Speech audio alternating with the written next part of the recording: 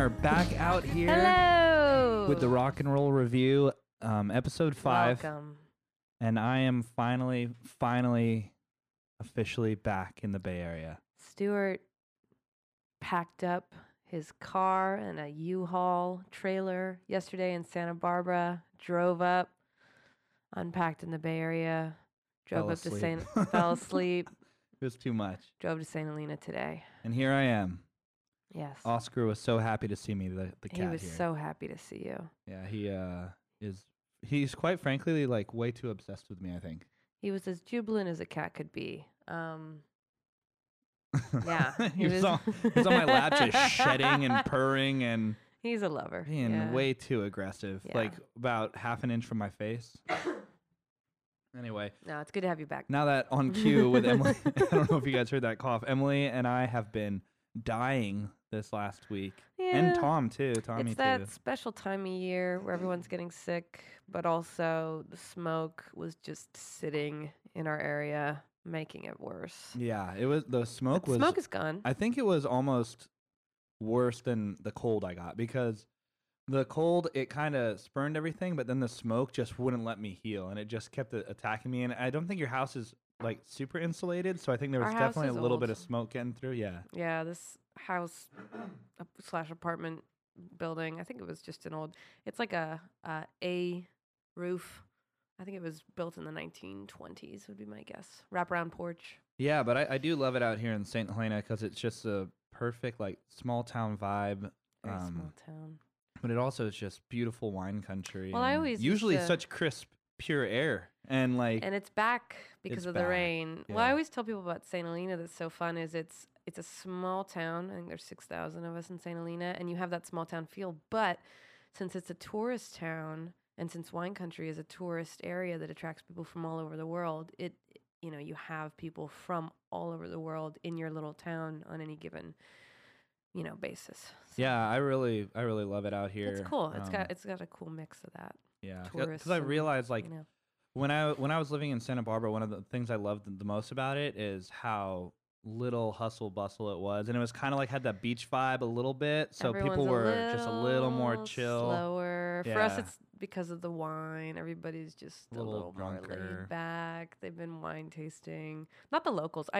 Living here, I never get to go wine tasting. So it's kind of a wet town then, huh? Like Is that an expression? yeah, for Yeah. like when people drink a lot in it. I don't know. Everybody's in the industry. I don't know. What's funny is all the somms that I know, they don't really drink wine. They study it, and Oh, yeah, and yeah. they don't drink it. They drink. They're like, yeah, I'll come home after a day of studying wine, and I'll have a beer. It's kind of like I get it. Yeah, no, it was They like when I study used it. to teach music all Yeah. day for like 5-6 days a week. It's like the last thing I wanted to do was play guitar when I got home, which is partially why I decided to sell my soul and go the office route. But We've talked about this before. When I used to teach art, I'd come home and I didn't want to paint. It's Yeah. it's like, oh, you're doing what you love for a living. It's why when I moved here, I was like, oh, I've been working in wine bars and restaurants. Maybe I'll get my somm and study wine. And then I kind of saw how obsessive it was, and it's kind of taken this thing that I just love in a very casual way, and just dissecting it to the point where I didn't really like that route. well, 100%. Like that's why I didn't study guitar in college, because I Like didn't. classical guitar playing. Or Yeah, something? I didn't want Just it ruin to it for lose its yourself? mystique in a way. Like Yeah. I didn't want to learn too much about it, Yeah, and that's where I was with wine. and I didn't want to Yeah. sound like or get sick of it. jazzy. I didn't want to sound super classical. I kind of always wanted to have that rawness, that like rock and roll like rawness to it. Yeah.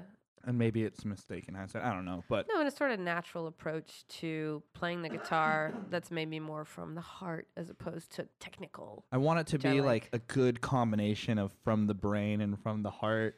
And, Yeah, like and from I the know what soul. I'm doing, but I know the rules. I'm also know how to kind of break them and make them my own. Yeah. That is a tough Mhm. balance to find. Well, speaking of a guy who hey, a little bit of jazz and a little bit of blues and from the heart for sure. He's one of the most heartfelt artists that I've listened to. And for my dollar, one of the most creative lyricists out there today. Oh, I too. love, yeah. I love some weird storytelling, Yeah. folksy, sitting around a campfire, tall tale lyrics. And he encompasses all of that. So here's our guy. This week, his name, we're going for a guy named C.W. Stone King. Christopher William Stone King. I looked it Christopher up. I had William. to. That Born makes me in- think of Winnie the Pooh. Born in Christopher Robin. 1974. So he's almost as old as Tom. I'm kidding. Emily he's 10 comes years down. He's older like, than Tom. he's only 10 years younger than Tom. I'm like, Emily, 10 how years old older is Tom?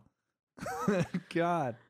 But yeah, he's really interesting because his dad was a expat American. who moved to Australia Right. out in the desert. And I'm actually going to Google where Catherine is because I know Australia is a big ass place with a lot of desert, a lot of uninhabitable desert. But born in the he says he was 70s. like in the desert. And so- his dad was American. I'm not sure I couldn't find where in America his dad's from, but he was a teacher and he decided that teaching could move him to Australia, sort of like how we have friends that get a teaching credential and then go teach English in Spain or Oh. something. That's not that he's going to teach English in Australia, but I think Wow, that was this his place- ticket in is, hey, you need teachers. Here I am. It's right next to Kakadu National Park. Oh, I know I'm kidding. I don't know. Oh, that part It's of Australia? just south of the town of Nitmiluk and Wow. right up north of Tyndall and Binjari. It's literally like sure. none of these cities I recognize at all. There's Darwin. Maybe it's like 8 hours away from Darwin. But you know, I always think of like Perth and I think of, Sydney, obviously. Melbourne. Yeah, Melbourne. But yeah, this is way up north. If you picture like Australia in thirds, this is in like the middle third, the Northern Territory, like way up top. Oh, wow. So he is nowhere close to Brisbane, Newcastle, Sydney, Perth, nowhere close at all. Interesting. And that's Yeah. interesting. And he Yeah. said he grew up like on a lot. His dad was like Land. a music nut who like had tons of records that he like was Well, able to grow up. And his dad's American. American, So yeah, he's so- listening to, blues. Yeah. Like American blues.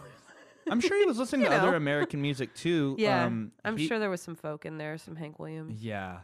something. And probably just some rock and roll too, because he said when he first heard the blues, it sounds so different from what he was hearing otherwise, which makes me think that he was probably listening to a lot of like rock and roll. I bet you it was like probably, what a lot of dads would be listening to in the early so 70s. if he was born in 74, his parents are between 20 and 30. His parents were growing up in the 60s.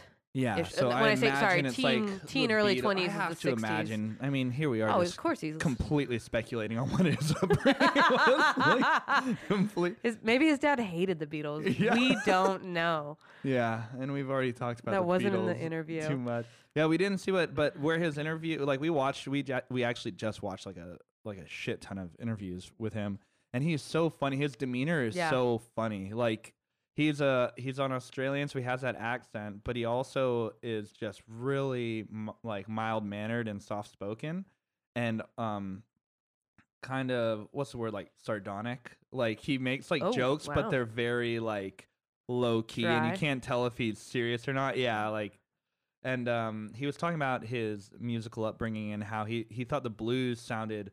Funny. He thought they sounded funny, and he was like, "Well, they don't really obey the rules of like any music I'd heard before." Oh, I have a quote right here. Oh, here we go. So when he was 11 years old, he stumbled across "quote unquote" "Living with the Blues," an early blues compilation from his father's collection. And CW says, "When I first heard it, I thought it was kind of funny music because it was so deconstructed and not really adhering to any rules that I'd been told music should fit into. And the more I listened to it, I just liked it more and more." So that led him to Son House, Robert Johnson, Skip James, Bucka I can White. hear the Sun House in him. Gus- oh, quite a bit. 100%, quite yeah. a bit. Robert Johnson, all those guys. And especially it comes through in the quality of his, not the quality, that sounds like a dig, but the style of his recordings. What would you Yeah. call that? Method of his The recordings? method would be the best way. Yeah, the production value, whatever you want to say. Like he went stripped. So he has 3 albums. Well, he has more albums, but he has 3 real releases that he Right. considered. There's King Hokum, which is 2005. He was about 31, my age, when this came out.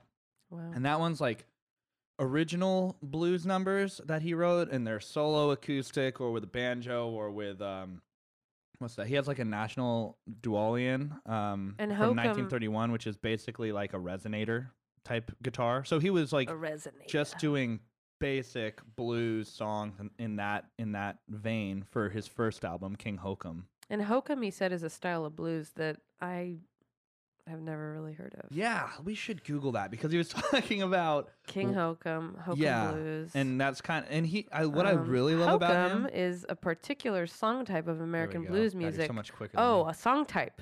A humorous song which uses extended analogies or euphemistic terms to make sexual innuendos. Oh yeah, Whoa, dude, this turn. He was like, "Put your banana. I want to put my banana in your fruit basket and stuff And like then that." the interviewer, like, we watched this Dutch interview. It's obviously in English, but the Yeah. guy's Dutch, and he goes, "Oh, so naughty lyrics." And CW is like, "Oh, it wasn't naughty back then." He's like, "I don't know what's naughty about that." Yeah. This trope goes back to early blues recordings and is used from time to time in modern American blues and blues rock. Interesting. Oh, like Sugar in My Bowl. Yes. Who does that? Is it Big Mama Thornton? I want some sugar in my bowl, or maybe Bessie Smith. I think they both do it. God, But the more you say it, the worse it sounds. Could you stop saying Oh, that? listen to the rest of the lyrics. I won't even. You guys can listen on your own. Sugar in my bowl is just thirsty. Anyway, So that's thirsty. the best way I can Oh say it. my god. So yeah. Oh my god. Should we? I don't know. I want to say something because we talked about his first album, King Hokum, and then in the second one it's Jungle Blues, which is way more extravagant than the first one. He has his Primitive Horn Band. The Primitive Horn Orchestra is the band that he plays with, and I think it's like 4 dudes. And Yeah. he says what makes it primitive is there's not many of them. Is basically what There's he not says. many of us. What makes Yeah. it primitive? There's so few members of the band. Yeah, That's- and this is I like where that. yeah, he started to get really really interesting with his influences because he started playing like calypso style music too rather than just a straight blues. So he started like combining like straight blues, Chicago style blues, that kind of thing with with like calypso music, which is like island music. Basically I'm trying to see which island. I'm totally blanking on which island it is. One sec. I think it's like Bahamas or something. In Trinidad. Okay. So Afro Caribbean music is what it is. And it like kind of has like this formula that it goes by where it kind of has this beat that's like dun da dun dun dun da dun dun dun. And Very then it shuffly, has like yeah. and then it has like a horn like refrain. So I think what we should play first is his song The Love Me or Die. Yeah. And Let's fire off with Because that one is straight calypso where it has the horn refrain almost as a chorus, which is so cool. Yeah. And if you listen to calypso music, they always have names like King blah blah blah and this and that. And there's like this calypso festival every year where they like try to find like this like calypso king every year. It's pretty intense. Like Wow. calypso's a real thing that I was never introduced to until That's awesome. I found CW. So this one that we're gonna play first is called "The Love Me or Die," and it's like a what he always calls it is like a murder ballad. I was gonna which- say yeah, it's a murder song. it's a murder ballad, and it combines like all the things that make CW. Like it combines like calypso with his blues voice. It combines like these weird like jungle like imagery in his lyrics, and it also just and the lyrics are genius. Like they're so good. Yeah.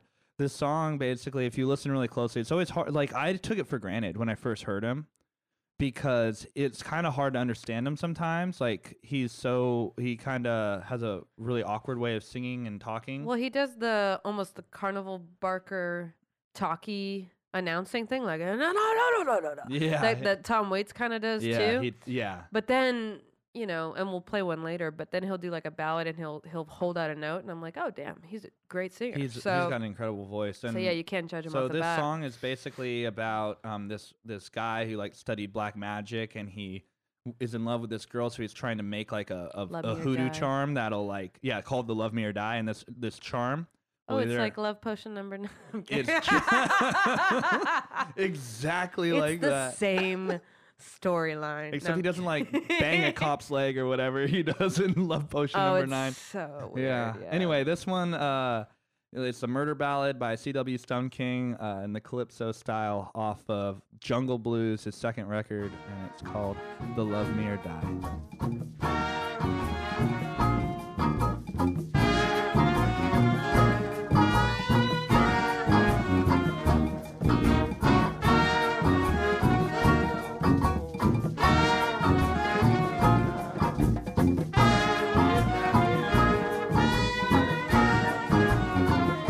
I studied evil, I can't deny it. Was a hoodoo charm called He Loved Me or Die.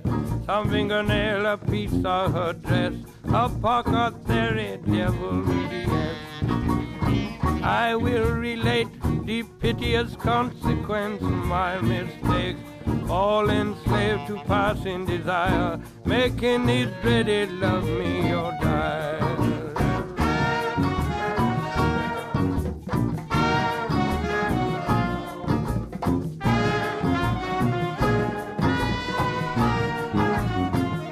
Against the jungle primeval green, she had the looks of a beauty queen. No bangles or chain wearing broken shoe, 75-cent bottle perfume. I said good morning, I tipped my hat all while I was cunning like a rat.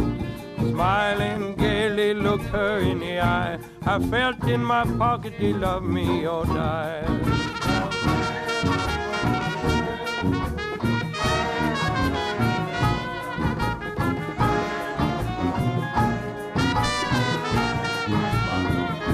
My past history one to behold. I studied magic from days of old. Membership, secret society, power and wealth in my family. But Matilda, darling, why you don't take my wedding ring? Like a demon under the floor, bury the hoodoo down the back door.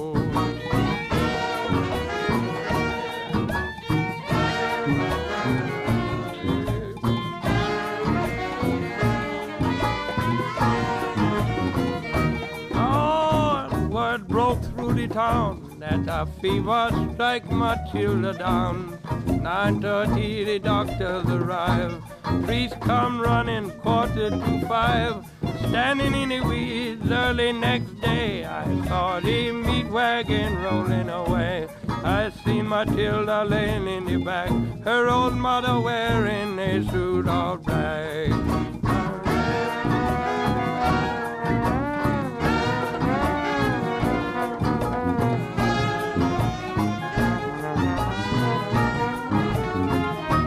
Sound the trumpet and bang the drum, I wait for me judgment to come. I know her spirit is down beneath. I hear the weeping and gnashing of the teeth. Flames of hell licks at my feet. In the shadow of the jungle I feel the heat. Matilda's waiting in hell for me too. Oh, 'cause she died from a bad hoodoo.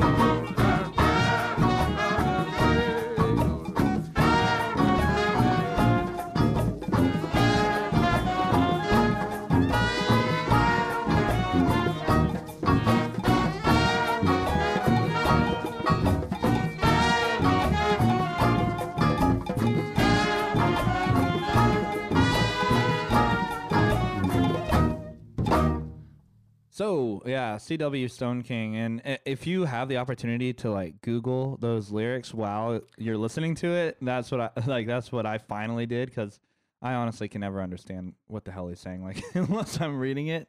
Like sometimes I can, but like 100%, I've never like listened to it one time through. I'm like, oh, 100% got every word of that. Like, and it every single word is perfect in place and tells a story.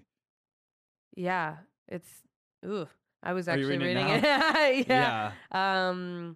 Lord, Lawd, Lawd, Lawd, Lawd, Word broke through the town that a fever struck Matilda down. 9:30, doctor arrived. Priest come running, 4:45, stand in the weeds. Early next day, I saw the meat wagon rolling away. I seen Matilda laying in the back, her old mother wearing a suit of black. So It's just, it's yeah. bad news in the end of that song. She didn't. It's almost, what's kind of weird old about Matilda it is didn't make it. he talks in the beginning about like studying voodoo and shit, and It's that and then jungle he, shit, dude. and then he kind of tries to put a spell on her, and then it doesn't go. It doesn't work. It doesn't go well, so he buries the hoodoo down the back door, as he says, and then she dies. It's weird. It's almost like he's surprised that she died. I think that's the thing about voodoo charms and these things is they're kind of double-edged swords. So I think, and I'm not like an expert on fucking voodoo or anything like that, but I know that like that's why it's called the love me or die. Like it either works and you love me, or it doesn't work and you die.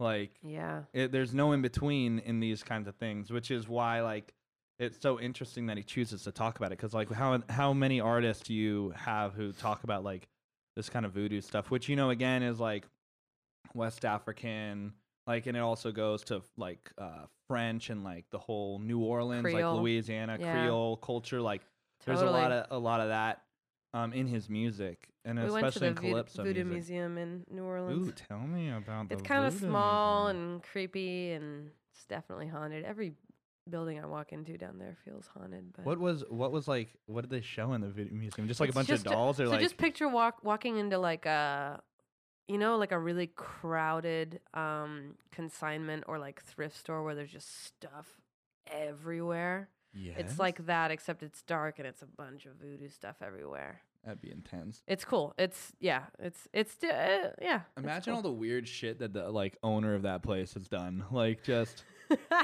like actually, you know that they like for sure believe in voodoo, so they like probably have been like, man, fuck this guy, and like There's snip, like took some of his hair when he wasn't looking or whatever, makes a little voodoo doll, like poking it.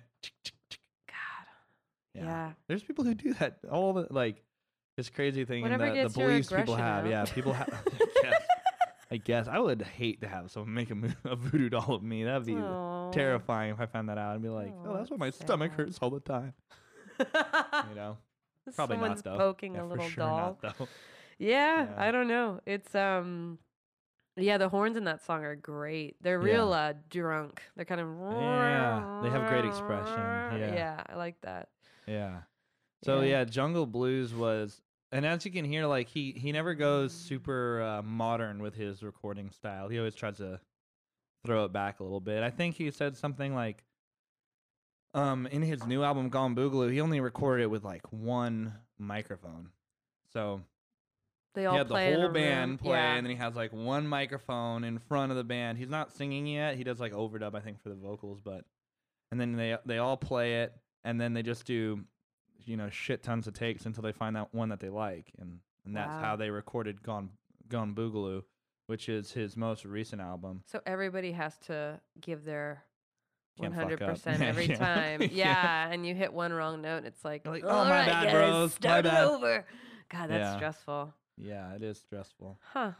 That's how Tommy wants to record our album, and I'm like, maybe, Ooh. because I feel like it would take forever. I mean, if we get tight enough and we're playing as much as we are planning to, Yeah. maybe. But it's definitely. Yeah, I like it with regard to like the drums and bass because Oh, they have they should feed they have off such each an other. intricate relationship. Not just Tommy and Alante, but you know, Well, like no, they're as weirdly a close.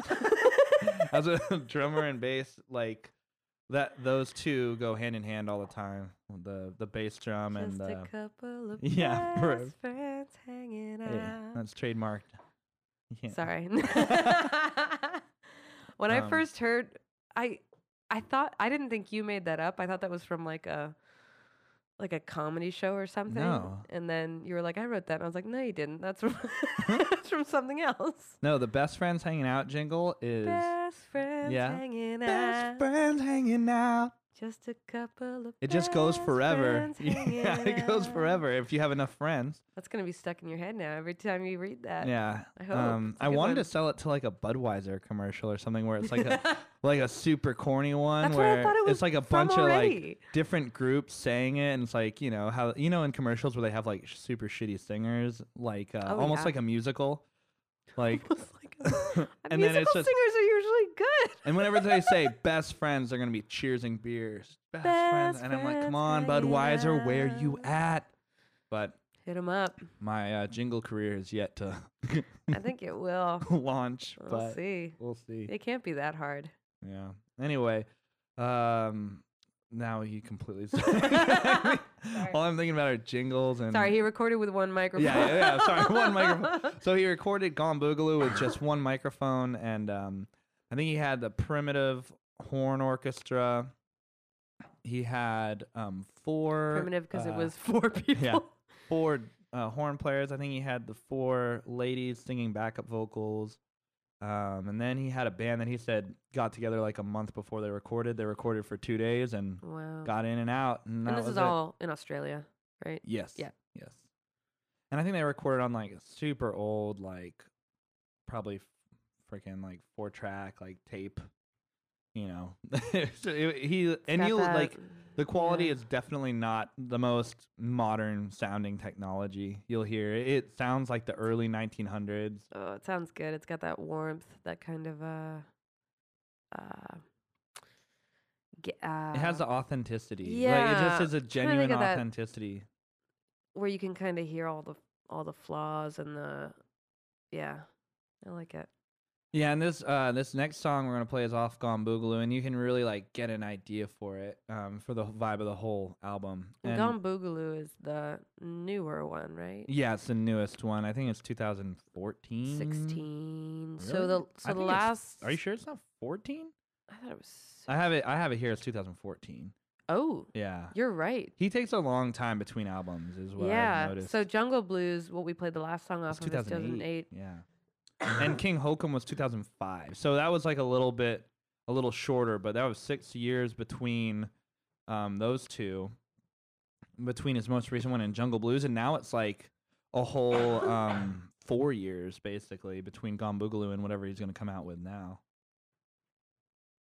But the song I want to play is the opening song off it called How Long. And he like does this like super high like electric guitar, and you could tell like he's like just getting to know the electric guitar because he played banjo, he played, you know, that National Dualian, which is basically like a dobro or a resonator from 1931. Like that's one of the It like, looked like a lap steel to me, but that's a totally Yeah. different. But physically, it's like made out of steel or whatever. yeah, it's a National Dualian from literally from 1931. That's the year that his guitar was made.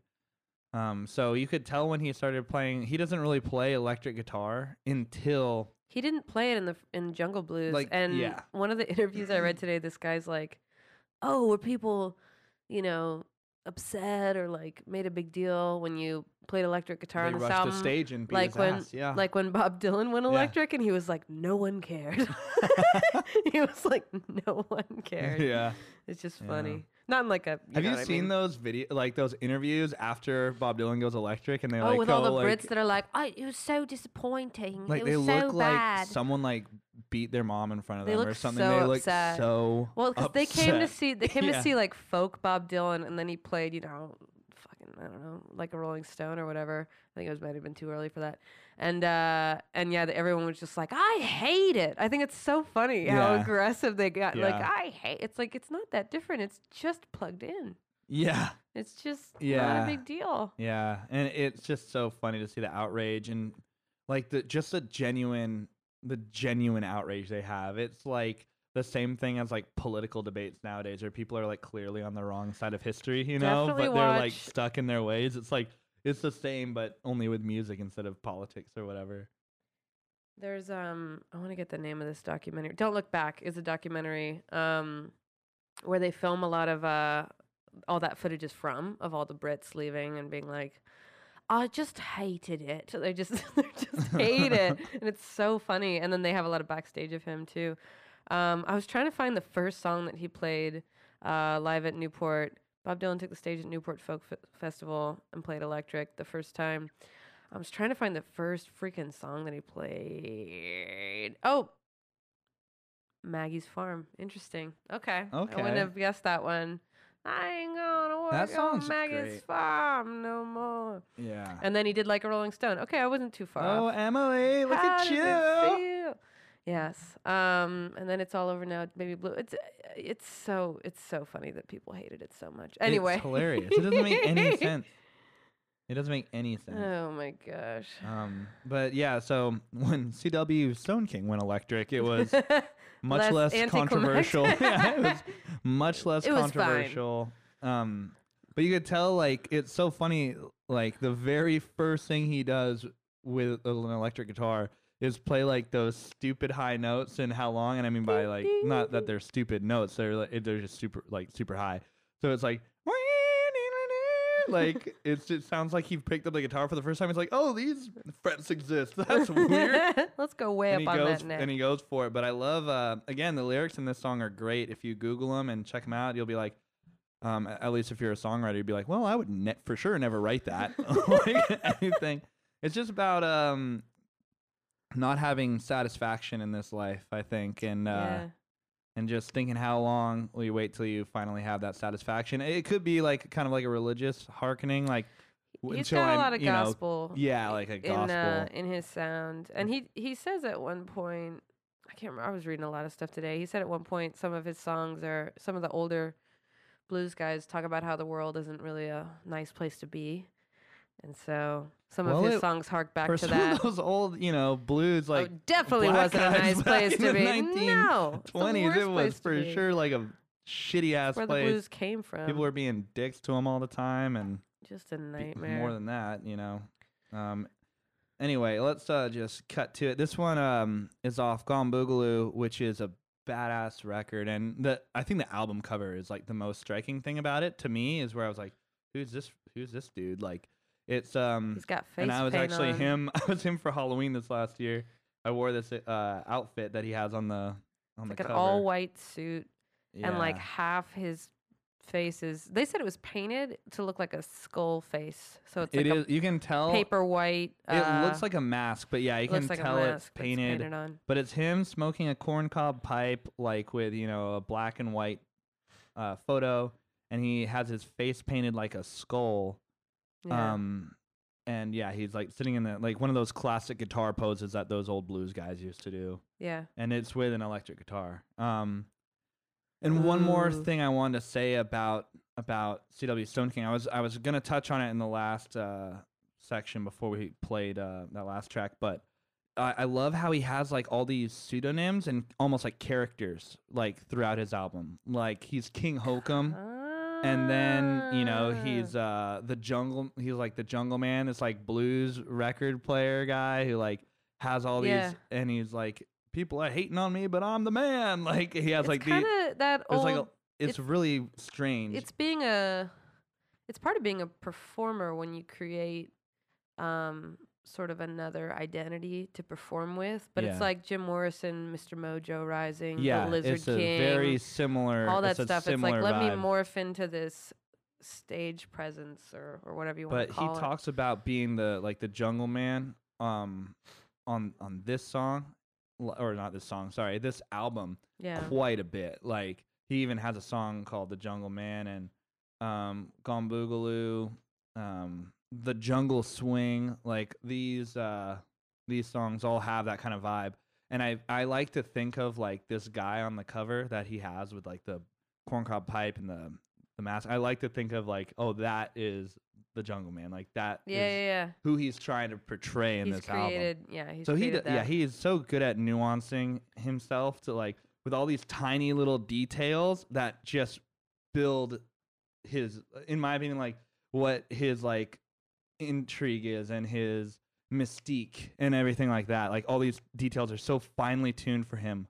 Yeah. And like when I've seen him play, he's always playing in like tiki bars and shit. So it's like a jungle setting when you go and watch him play. So it's like just little things like that. It's very much like the White Stripes whole vibe. Totally. It's like we're like I remember when we saw them. We can't get too into the White Stripes. No, obviously we already have. Fuck it. But I remember when we saw them live in like 2005 or something. And they played the Greek Theater. And I feel like it was 2008. No, it was way before that. Really? That was when I was a senior, I think. Let's see when this album came out. But so So the whole stage is everything's in red and white. And then all his stage hands were dressed exactly like, they looked just like Jack Yeah, White. you're Do right, you you're remember right. that?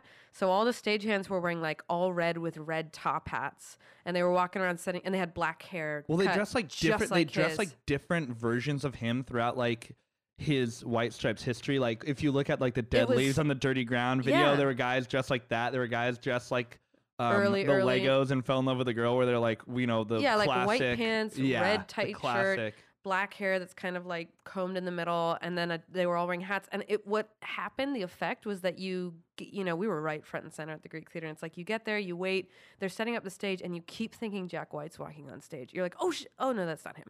Well, oh it's shit, like oh that's not him. it amplifies the whole theme of the album. The whole theme which is the point. The deception is the theme. Yeah. Like so, all of this stuff amplifies Ah. that theme. So it's like whenever you see a stagehand, you think it's Jack, but he's deceiving you.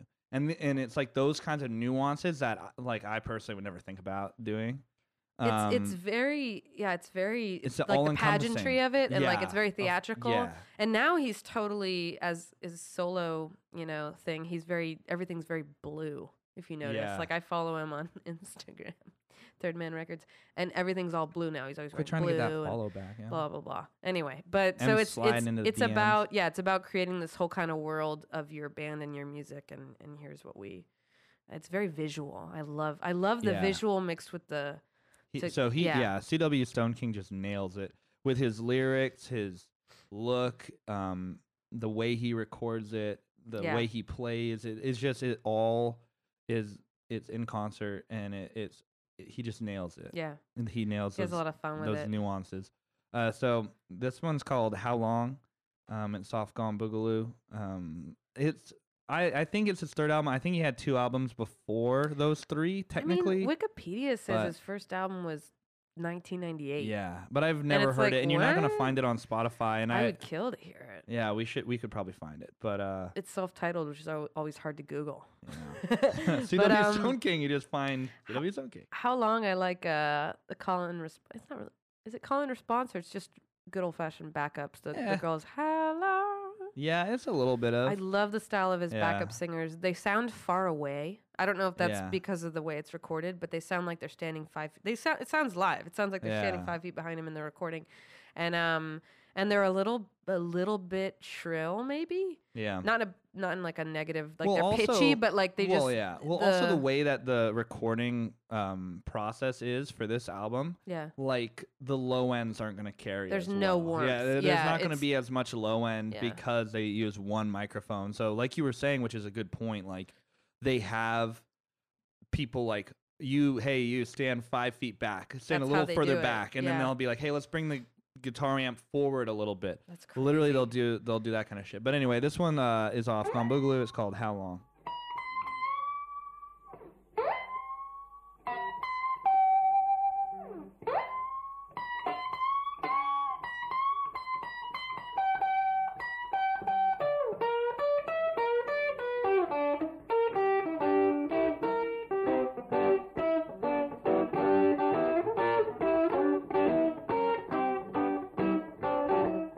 My friend, how do you do?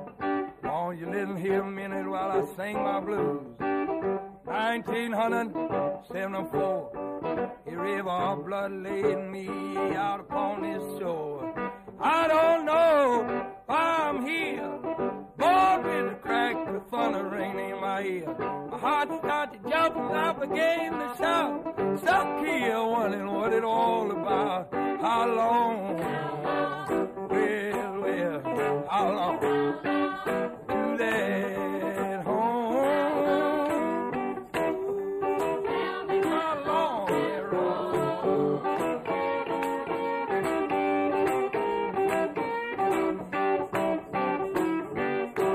All thing unknown where I must tread, all thing but the certainty that is my dread. Man, I said ain't a heavenly home nowhere. Up above our head, it's just a hole in the air. I look to the east, look to the west. A heart beats sorrowful through my breast. Child crying, Daddy, what's wrong with you? Can't be satisfied, no matter what I do. How long Well, well, how long to that home? How long that road?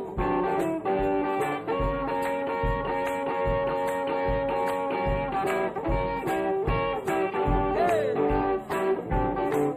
No trouble have dogs driven me crawling. I cleave, I cling, one old undying soul. God know I'm holding strong as I can hold. I'm going right to that home. How long, my friend, I travail the lion's den, the belly of a whale. How long a pilgrim in this land? Death, sin, the politic of man. How long? Well, well, how long to that home? How long that road?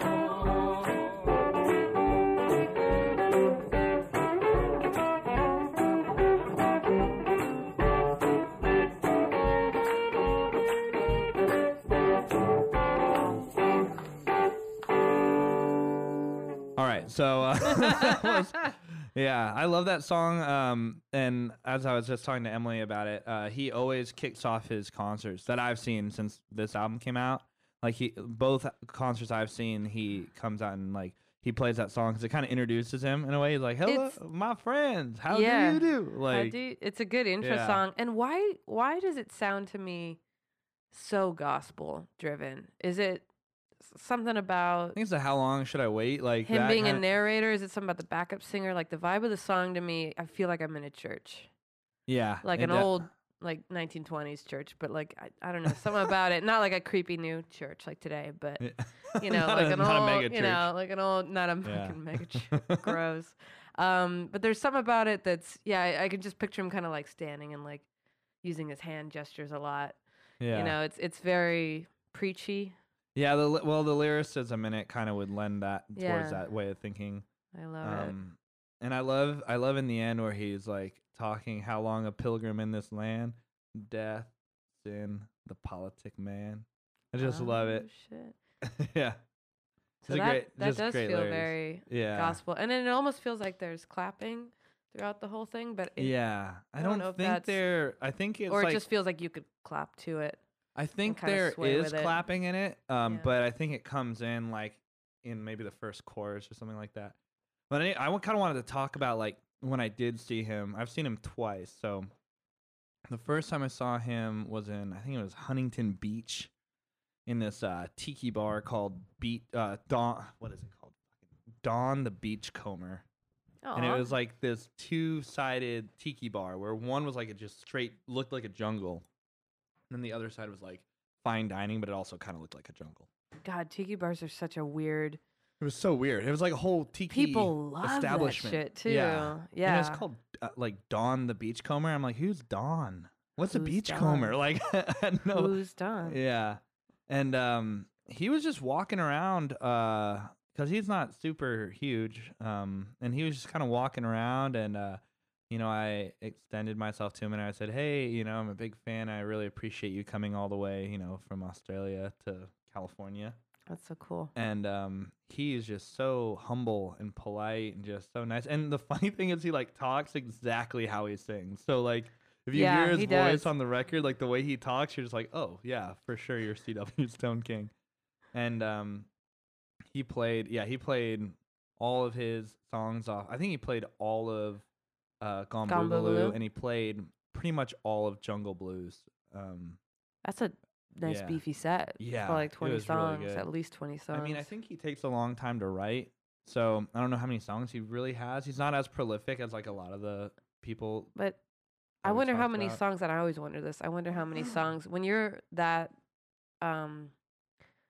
like articulate as a songwriter and you really tell stories and you it's almost like composing a poem or you know prose when you write every Yeah. song. You're not just like, ooh, I need need your love. No shade on the Beatles, but it's like, it's not like, hey, we just need some lyrics to go with this really catchy shit.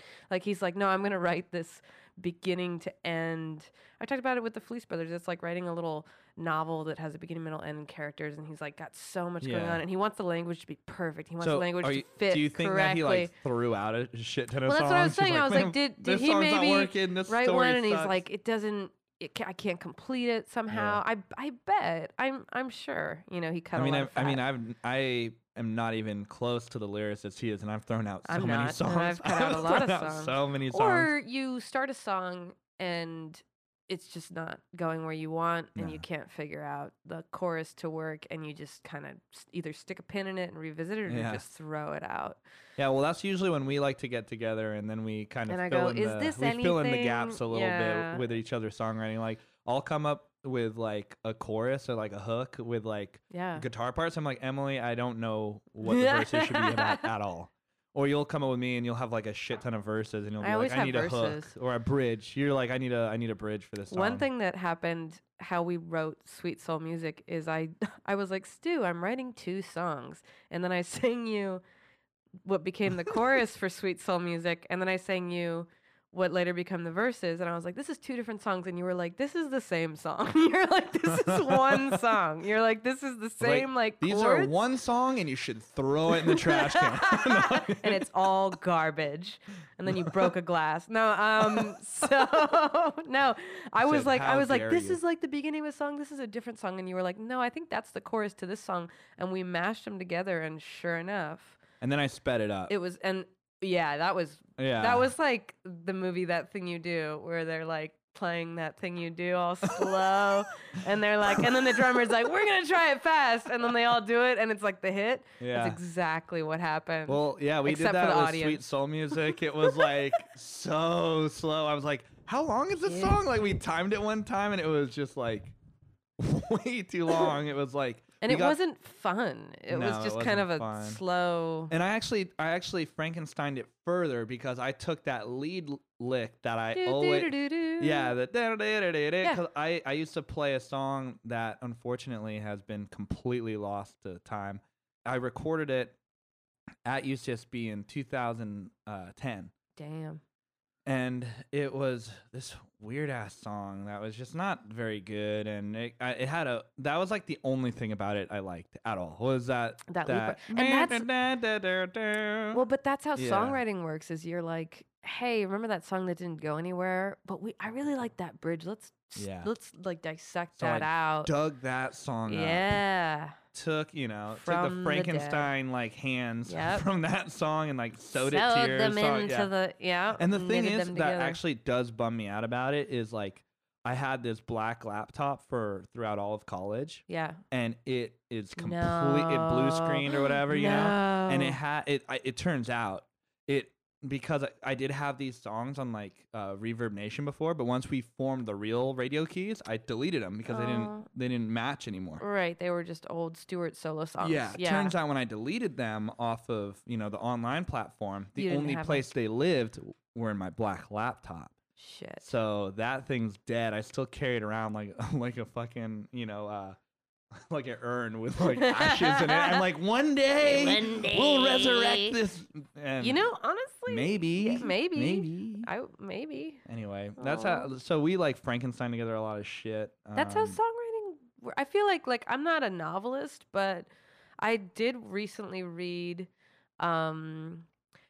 this novel, and then I really like the author, so I read Ottessa Moshkef.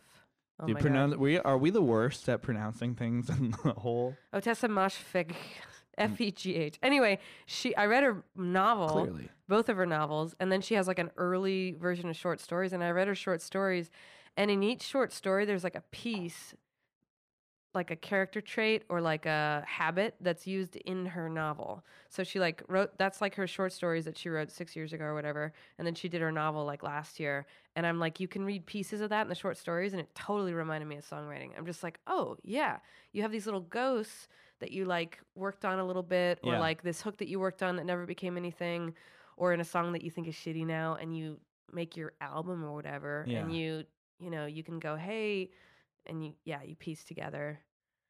It's amazing these how bits of it's your creativity. It's your own creativity. well, it's like I'll have like I was saying earlier, I'll have a chorus that I really like, but I can't for the life of me find a verse that I can even tolerate. Like it's That's so strange funny. to me. I suck at choruses. That's why we're a good team. Yeah. So we get I together. suck at and- hooks. I like writing weird, verses that no one. I like your understands. verses because they have a lot of imagery to them, and then I think that's awesome I because like to I'm be wordy. not great at the imagery, and I'm not great at coming up with like characters like you are, and more of a like an old soul kind of feel to it. Like your lyrics Aw. are very old soul Thanks. feel to me, and like that's what I appreciate because I'm like, well, mine's just like, especially listening to Azrael's lyrics, No, you just want to like I punch disagree. yourself I think right you're more. in the jaw. I think you're more of a natural songwriter. I think you can write the sort of songs that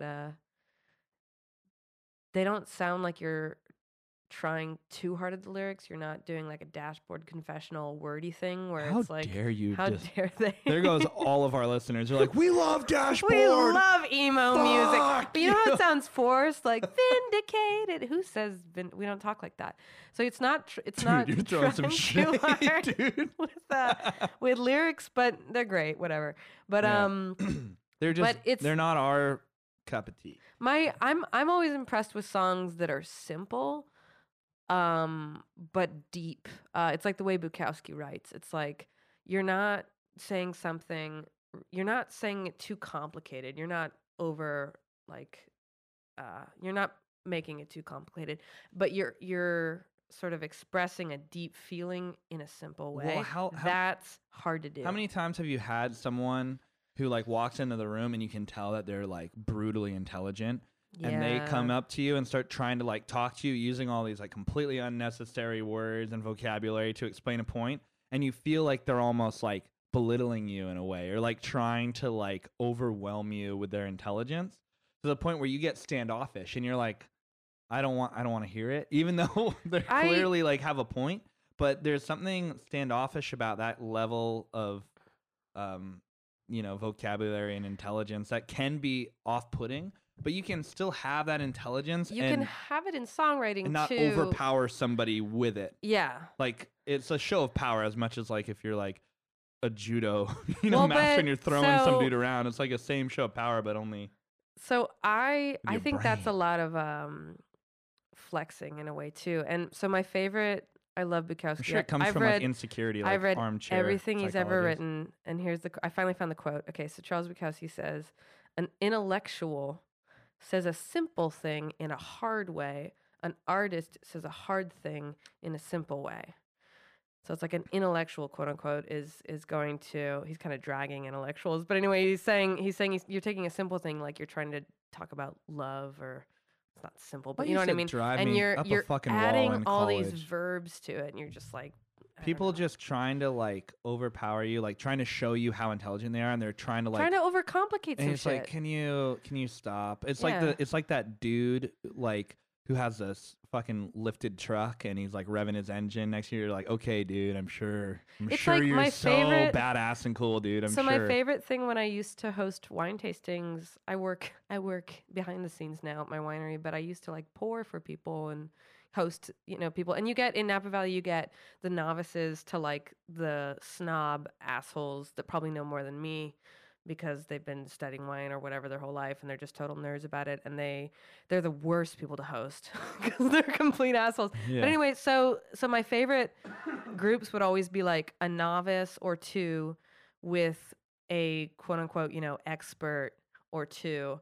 And the experts would be trying to like explain the wine to the novices, and the novices would be like, well, I like it because it reminds me of goat cheese and blueberries. And I'd be like, that's fucking spot on. Like in my head, I'd be like, that's exactly what it tastes like, and that's like, and then, the expert or whatever is saying, well, and then they're using all their little back history. And it's like, Yeah. it doesn't matter. What does the wine taste like to you? Well, for me, You like know, it when just I doesn't- mean, like I'm not an intellectual or a wine guy, but like when Yeah. I mean, I like wine. Obviously, we drink it all the time. But what I like to do when I'm drinking wine is I like to, instead of thinking like I'm drinking wine right now, what does this wine taste like? I like kind of try to think about it like you're blindfolding me and you're feeding me something, Yeah. and then I'm trying to guess the taste of what that is, rather than Yeah. thinking of it as wine in general. And the same thing with smelling it. Like, I'm not thinking of it as wine. I'm trying to think of like, what am I smelling right now? Like, obviously it Yeah. smells like wine. Like, It's but but it's so much fun to dive into that. I think one thing, my palate is fine. It's not. I think yours it's is not really great. good. It's just learned basically. But you can also, some people have better or more taste buds than other people. That's just a Oh. thing. Like our Uncle Andy has no taste buds. Some people have anymore. none, and No, it's really we- sad. No, not Andy. It's just but hot sauce. He eats way too much hot sauce. Oh. Yeah. I asked one of my Psalms once. I said, "What's worse, to have something hot, like temperature wise, like hot coffee, or spicy?" And he said spicy is worse because Really? it's actually because it's actually sorry, I reversed that. Sorry, hot temperature hot is Oh. worse because it's actually it's hurting your Literally taste buds. burning. Yeah. Although like Do you just grow eating new a taste buds? habanero or whatever doesn't help you either. He's like, they're both bad. Just don't like, if you want to be a Psalm, you don't fuck with that stuff. Yeah. Because I was like, oh, I used to kind of smoke and like I drink like hot You smoke? coffee, black coffee, like straight off the burner hot, and I eat spicy food. So like, are my taste buds I'm ruined? just picturing you pouring boiling water down your face. Oh, but Like- anyway, what I was gonna say is so in my time of my really, really, really light study of wine, I can say that one of the first hits when I try a wine is I can usually tell just quality of like how it was made. I can usually tell if they're masking it. So if sugar was added or Oh. if sulfur was added, I can tell. What I can't escape Or if- now is if it's like a vanilla oak. If I can some taste people are that really vanilla sensitive to oak, I'm oak, like, yeah. ugh. Like, You can tell. I used to explain to people, it's like, why is this bottle of wine $200 and why is this, Trader Joe's wine $5? And I was like, it's all cost of production. how much does land cost in Napa? How much? fucking shit ton. Yeah. How Like, are you so getting? much. Are you getting $1,800 barrels barrels like, from imported France? from or are Bordeaux you getting region. like this cheap shit? Or are you just getting big metal tanks that you're putting your red wine in? Like it's all, and then also you're paying like how much time, how much real estate are they spending in the barrel? Because the longer they spend in there, the more they develop. Or are you letting them spend 6 months in there because you don't want to pay somebody to keep it alive? Because wine's alive. Oh. So you have to have people treat it daily. That's crazy. Yeah, and It's so, crazy. So yeah, you're paying for its life, for its like babyhood to the bottle. Anyway, I'll stop talking about No, wine. I fucking love that.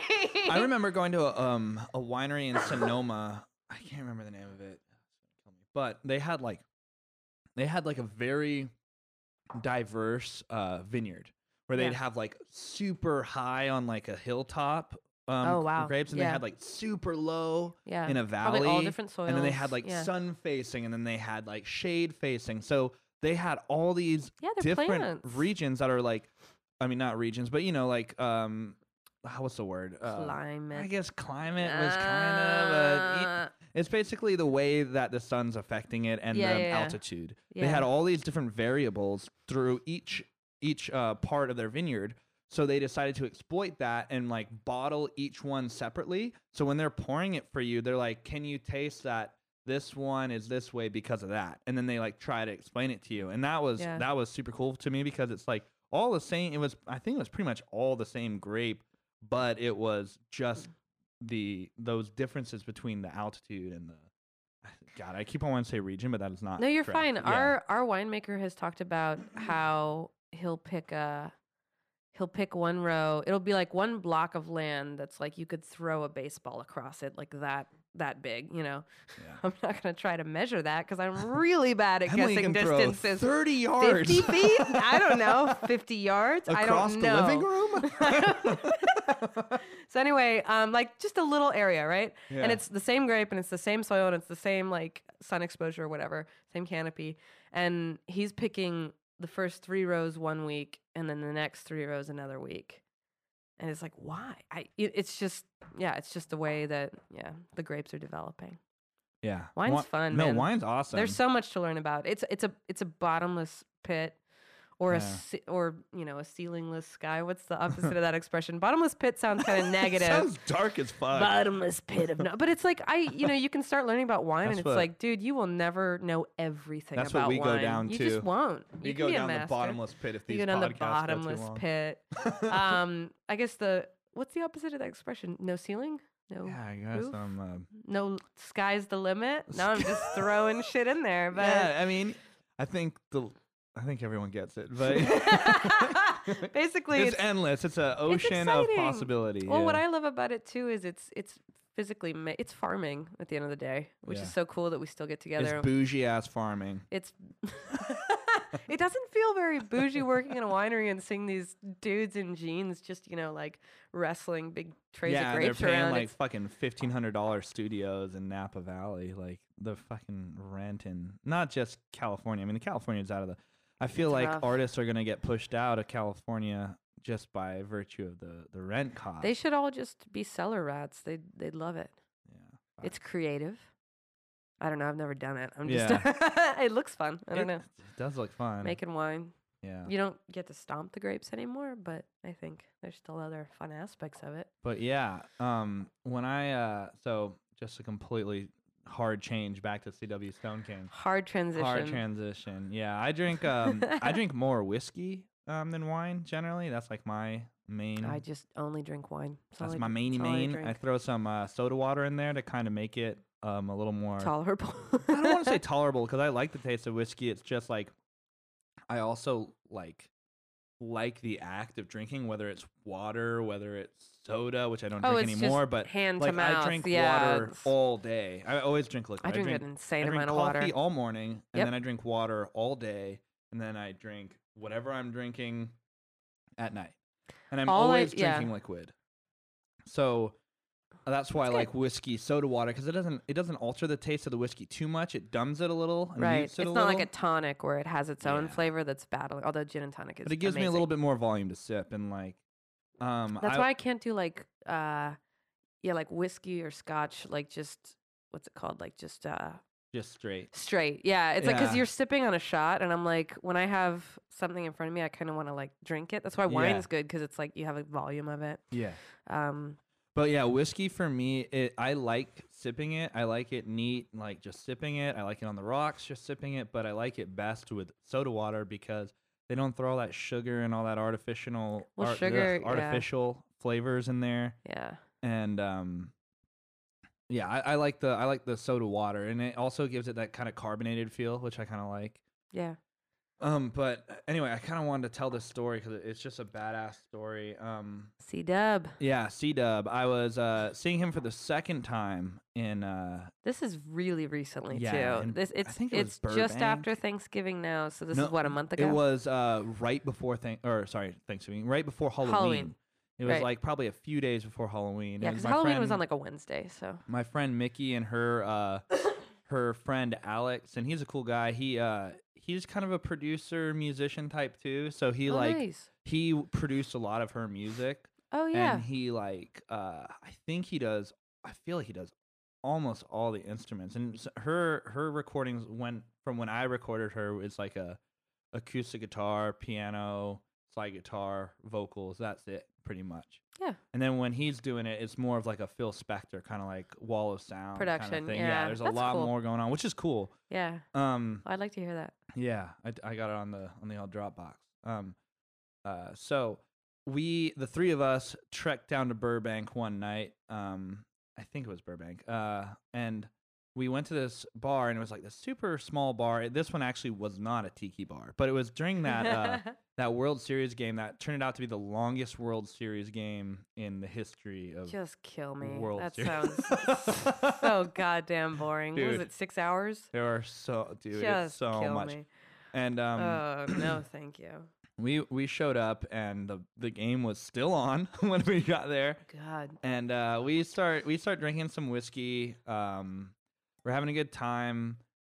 they push the show back because it's going on and on and on. This game. Oh, they and wanted it's- the show to start after the World Series. Well, they didn't want to play the World What a Series nightmare. while the show was going because it's like it's. I don't want to call it a sports bar because it wasn't a sports bar, But people were But it was watching a it. bar with a shit ton of TVs. So Okay. people are chilling and like watching the Dodgers in Los Angeles in the World Series. Like Okay. imagine if you're in San Francisco and the Niners are in the Super Bowl or something, and you're trying to fucking play a show, and like they're not gonna like be like, "Hey everyone, click, click, click," and turn off the fucking Super Bowl. And then that poor musician now gets on the- stage and it's like, no, and don't now put me the- on. I don't want to The play right opener now. for the band you came to see. You're like, God damn it. Did he have an opener? Yeah, her name was Sierra Farrell. I want to say Sarah Oh, I Elizabeth. saw you Farrell? put a video of her. She kind She's of a- picks like Justin Townes Earl. Dude, she is so weird. She literally sounded like an FM radio when she was singing. Like I don't know how she makes her voice sound like that, but you can Google her name, Sierra Farrell. 2 R's, 2 L's, and Farrell. Is it PH or F? F. Okay. And she actually is opening for him throughout his tour That's here, awesome. and then now he's on a European tour, and she's opening for him throughout there. I think she's Nice. from West Virginia, and she is so unique. Like her lyrics are also like kind of old timey and unique. Ah, so he found his perfect Yeah, opener. it's just a perfect like compliment to him, and Nice. she's a bad guitar player in a good way. Bad, just like she can really play guitar, and she was very interesting and That's awesome. very interesting. So we were enjoying her, and halfway through her set, and the game is still going on, by Oh, the way, kill me, and yeah. she's commenting on it. Like everyone's like kind of watching. Like they turned off a few screens that are like facing God, away from that the stage, sucks. so Yeah. people aren't like facing the stage but looking at a screen. Yeah. And it just gets to a point where I'm like, can we just like, if people want to watch the game, can Can they just not leave? be here? Like, Yeah. Anyway. I agree with that, but yeah. Anyway, we're watching her. She's killing it. Sounds like an FM radio from fucking 1915. And and I decide to go get a drink at the bar, and I'm getting around for Mickey, Alex, and myself. And I get to the bar. I'm like waiting behind because there's a bunch of people sitting at the bar too watching. Right. And so I'm like standing behind him, like waiting, and like the bartender's acting like I'm a fucking ghost. Like he's not even making eye contact with me. I'm like, who are you serving? I'm starting to get a little frustrated. And then this guy comes and stands next to me, obviously in the same boat as me, like trying to get No the one's- attention of the yeah. fucking bartender. But he's a little closer to this little, that little section where the waitresses like put all the empty drinks. They always like yeah, walk, we and there's like we that, hate it when you stand there. Yeah, exactly. You hate it when you stand there. So, There's like little bars right there, and it's Yes. so you can grab shit when Yes. you're. Yeah, we So hate it when you stand apparently there. Don't stand there, guys. it was the opposite. They wanted us to order drinks from there because Okay. they don't want to serve drinks over patrons. So Ugh, whatever. this guy comes bar. and he accidentally stands in front of the correct area to get a drink. And I am standing like, 3 feet next to him in the wrong area. yeah. And and the bartender looks at him and he goes, "Hey man, can I help you?" And I look over and I'm like, "Oh shit, that's Josh Homme from Queens of the Stone Age." Just like immediately noticed him. I was Oh. like, cause I was a huge fan growing up, and like I saw him, and He's a very specific face too. Yeah. You can't mistake that. Like I Google imaged him and I was like, oh yeah, Yeah. Like he's a very memorable. Anyway. yeah. Anyway, I actually this was actually before the bartender noticed us. I was just like, "Hey man, I'm a big fan. Like, I really appreciate your music." I didn't want to make it weird. Like, How cool. yeah. So and then it was when the bartender noticed him, and he was nice. I didn't want to like dig in too much and be like, "Man, Yeah. can I get a selfie with you?" Or like, Yeah. "Can I like You're at another person's show too. can so I it's hug you like for 3 seconds or like whatever?" I didn't want to do anything weird, and I just like kind of like low key. I also didn't want to like blow up his spot and be like, "Hey, shit, it's a Josh Homme from Queens of the Stone Yeah, Age." he's just trying to chill and watch CW. Yeah. And this is a small bar. Yeah. So I, kind of low key, I'm like, "Hey man, I'm a big fan. I just want to let you know." Like, he's like, "Oh, thanks, I really appreciate it." And then the bartender looks at him and goes, "Hey, man, what can I get you?" Because he's standing in the right spot, and I'm like, some piece of shit just in the wrong He's spot not by gonna 2 serve feet. over customers. Yeah. They might leave. Yeah, or just Break don't a serve it over glass. them. Just serve it to me in the spot that's over there, and then I'll just walk over there. You can serve between people at the Anyway, bar. it was ridiculous. This guy was fine. being like passive don't know. aggressive, and he goes to Josh Homme. He's like, "What do you want to drink?" And Josh Homme like points at me. He goes, "Oh no, he was here first. I just walked up." Oh no And way. I'm like about to order, getting ready. and the guy just straight up says, "I don't care. What do you want?" To him. Oh, he's one of those bartenders. Yeah, he's one of those I have bartenders. all the And power I in was the like, "God world, damn it." bartenders. I'm sitting there thirsty as shit. And Josh Homme looks at me and he goes, "Hey man, what do you want to drink?" Oh. And I go, "Whiskey soda." Like that's what I. Fuck you, that's what- bartender. Yeah. So Josh Homme orders me a whiskey soda. He orders like a couple Patrons for him and his buddy, and How he just bought me a drink like that just for. He's just a nice guy. Like I know there's a lot of horror stories about him, but I don't know any of the horror stories. they're not good. good. Don't Google them. No, just a lot of bad words and physical violence. But that's it. Oh wow. Okay. But anyway, I think he's probably like an emotional kind of guy, maybe. Oh, like the Oasis brothers. Like every musician like ever every that gets creative in fights. person, like stuff Every like- creative person is Why pretty are people true. like that? I don't feel like. I mean, we can definitely like be a little like,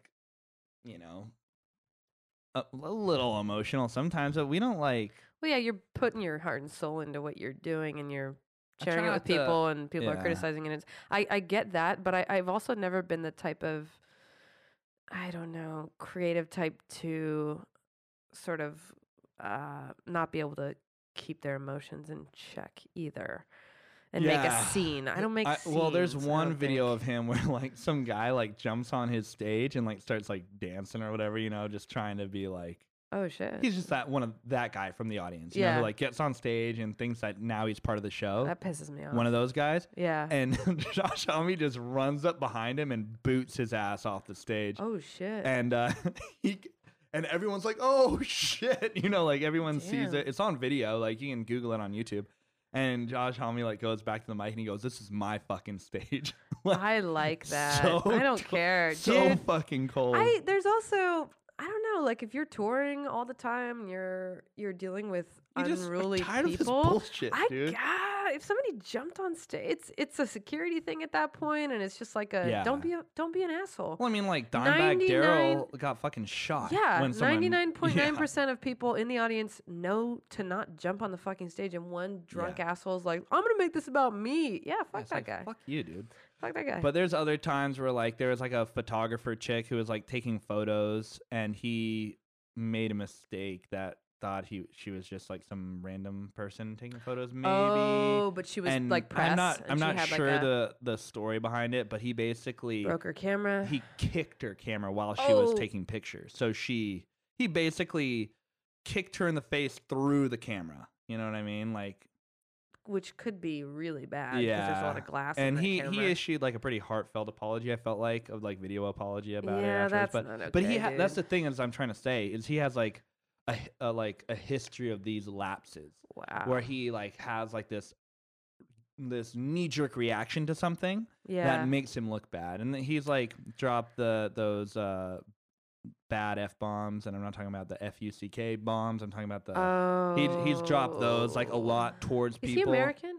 He's Yeah, American, right? Yeah. I was gonna say, is he British? That'd be my But the only. whole point I'm trying to make is, to Yeah. me, he was a really nice guy. Aw. And he has a podcast actually too called The Alligator Hour with Josh Homme. It's a good name. And it seems I haven't listened to it yet because it's like on a weird platform. It's not like on normal podcasting platforms. Okay. But I want to check it out. But he's a dude, Queens of the Stone Well, I Age. like to remember to take people at face value. Yeah, I mean, you know, could, so when you if hear took things the about worst people, story yeah. from me, like if you took all of Yeah. my worst stories and compiled them together, and then you made a book about me, and you're like, "This is the book of Stuart." This is who It this would be person like, is. Hey, wait, time out.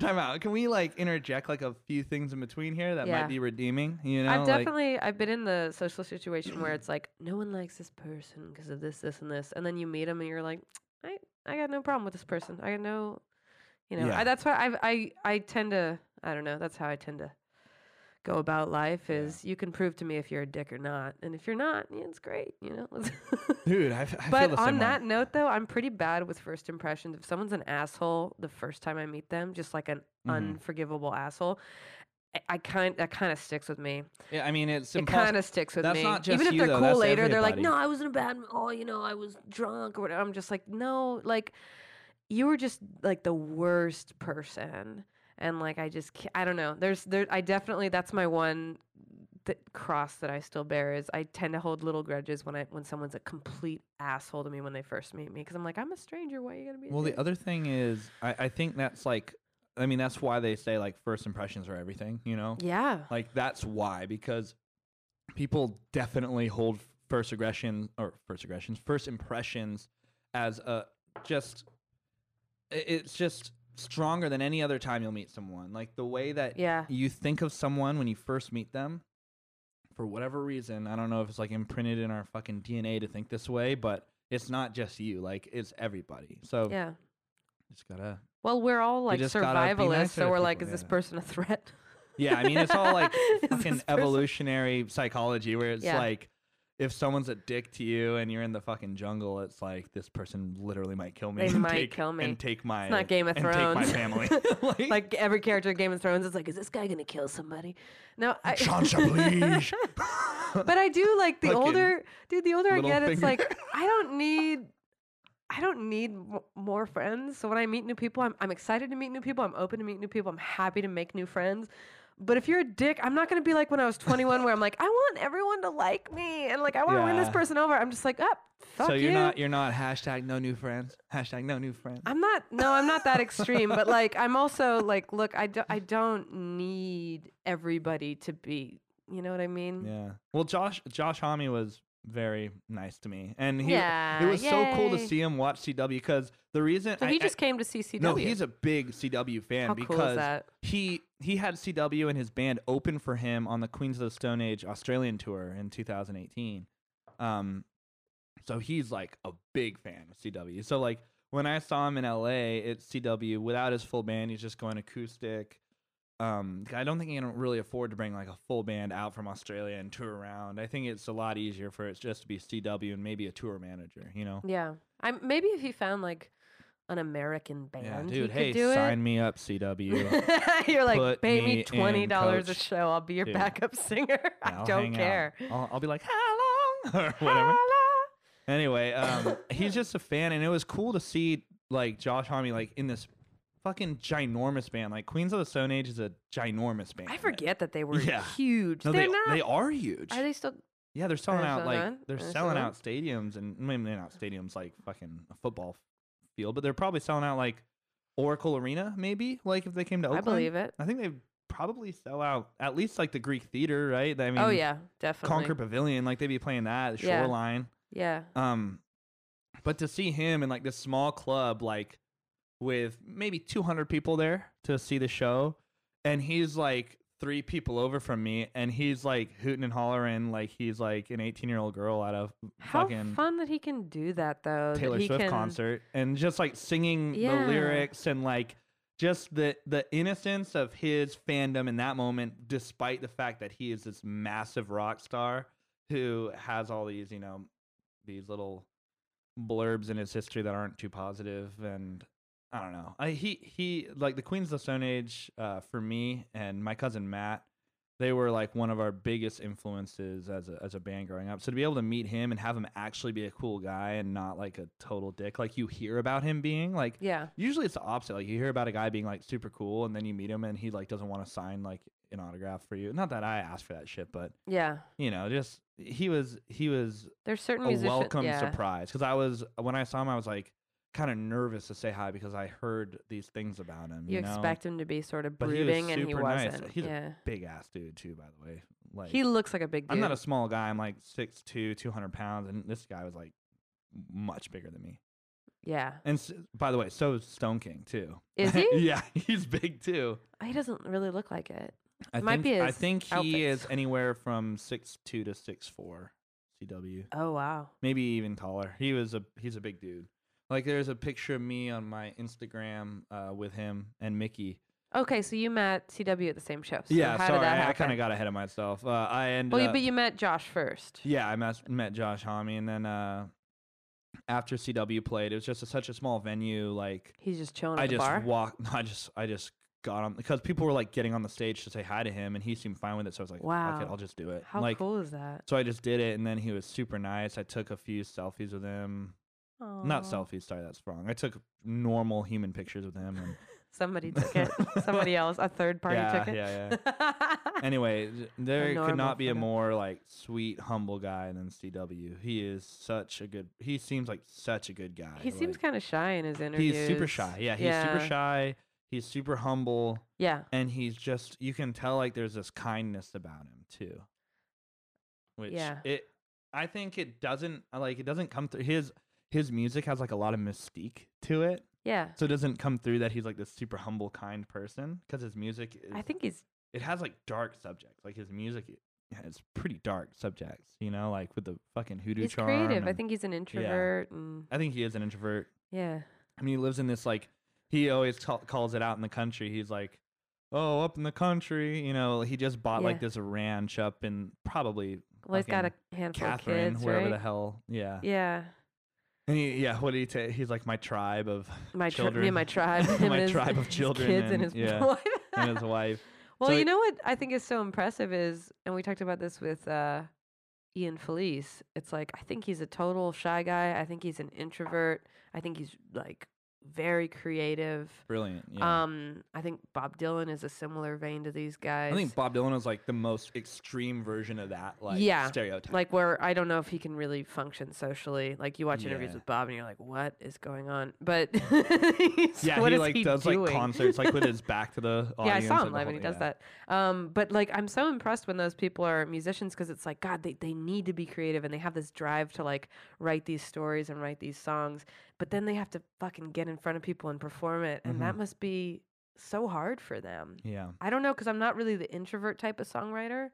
I'm kind of a stage person. I just, Well, I've already The way said I like am? that's why I like you without the guitar in your hands, which we're trying to get you to play guitar more. But like Yeah. you're such a natural stage presence when you play guitar. It's like and a you different- work up to that. Like, Yeah. I was not natural for a long time like- and you work up to But it. it's like a different task. Now you have to focus on like, oh shit, I'm playing guitar too. So Yeah. maybe you're not as because I mean like Pete Townsend didn't just like roll out of bed and start doing these fucking windmills and shit like that. Like Yeah. you practice them. Like Yeah. he practiced that. Yeah. And like Hendrix doing those like dives where he goes down like that deep squat and he's like holding the guitar out in front of him. Yeah. Like he didn't just fucking do that one day and he's Yeah. like, oh, I'm on stage in front of 20,000 people doing this. But it playing feels that behind way. the back of my it head. Feels What like is it feels like happening? he was just moved Yeah. to that, and you're like, oh my god, it's like in the vein of like, It's like, is he- this under my leg now? Oh my Oh, god! shit, No, it's just No, they happening. practice it, and Yeah. it's like it sounds dorky as hell to be like. well, but they're to- comfy. They're comfy. Yeah, They're comfy picture enough to like do that too.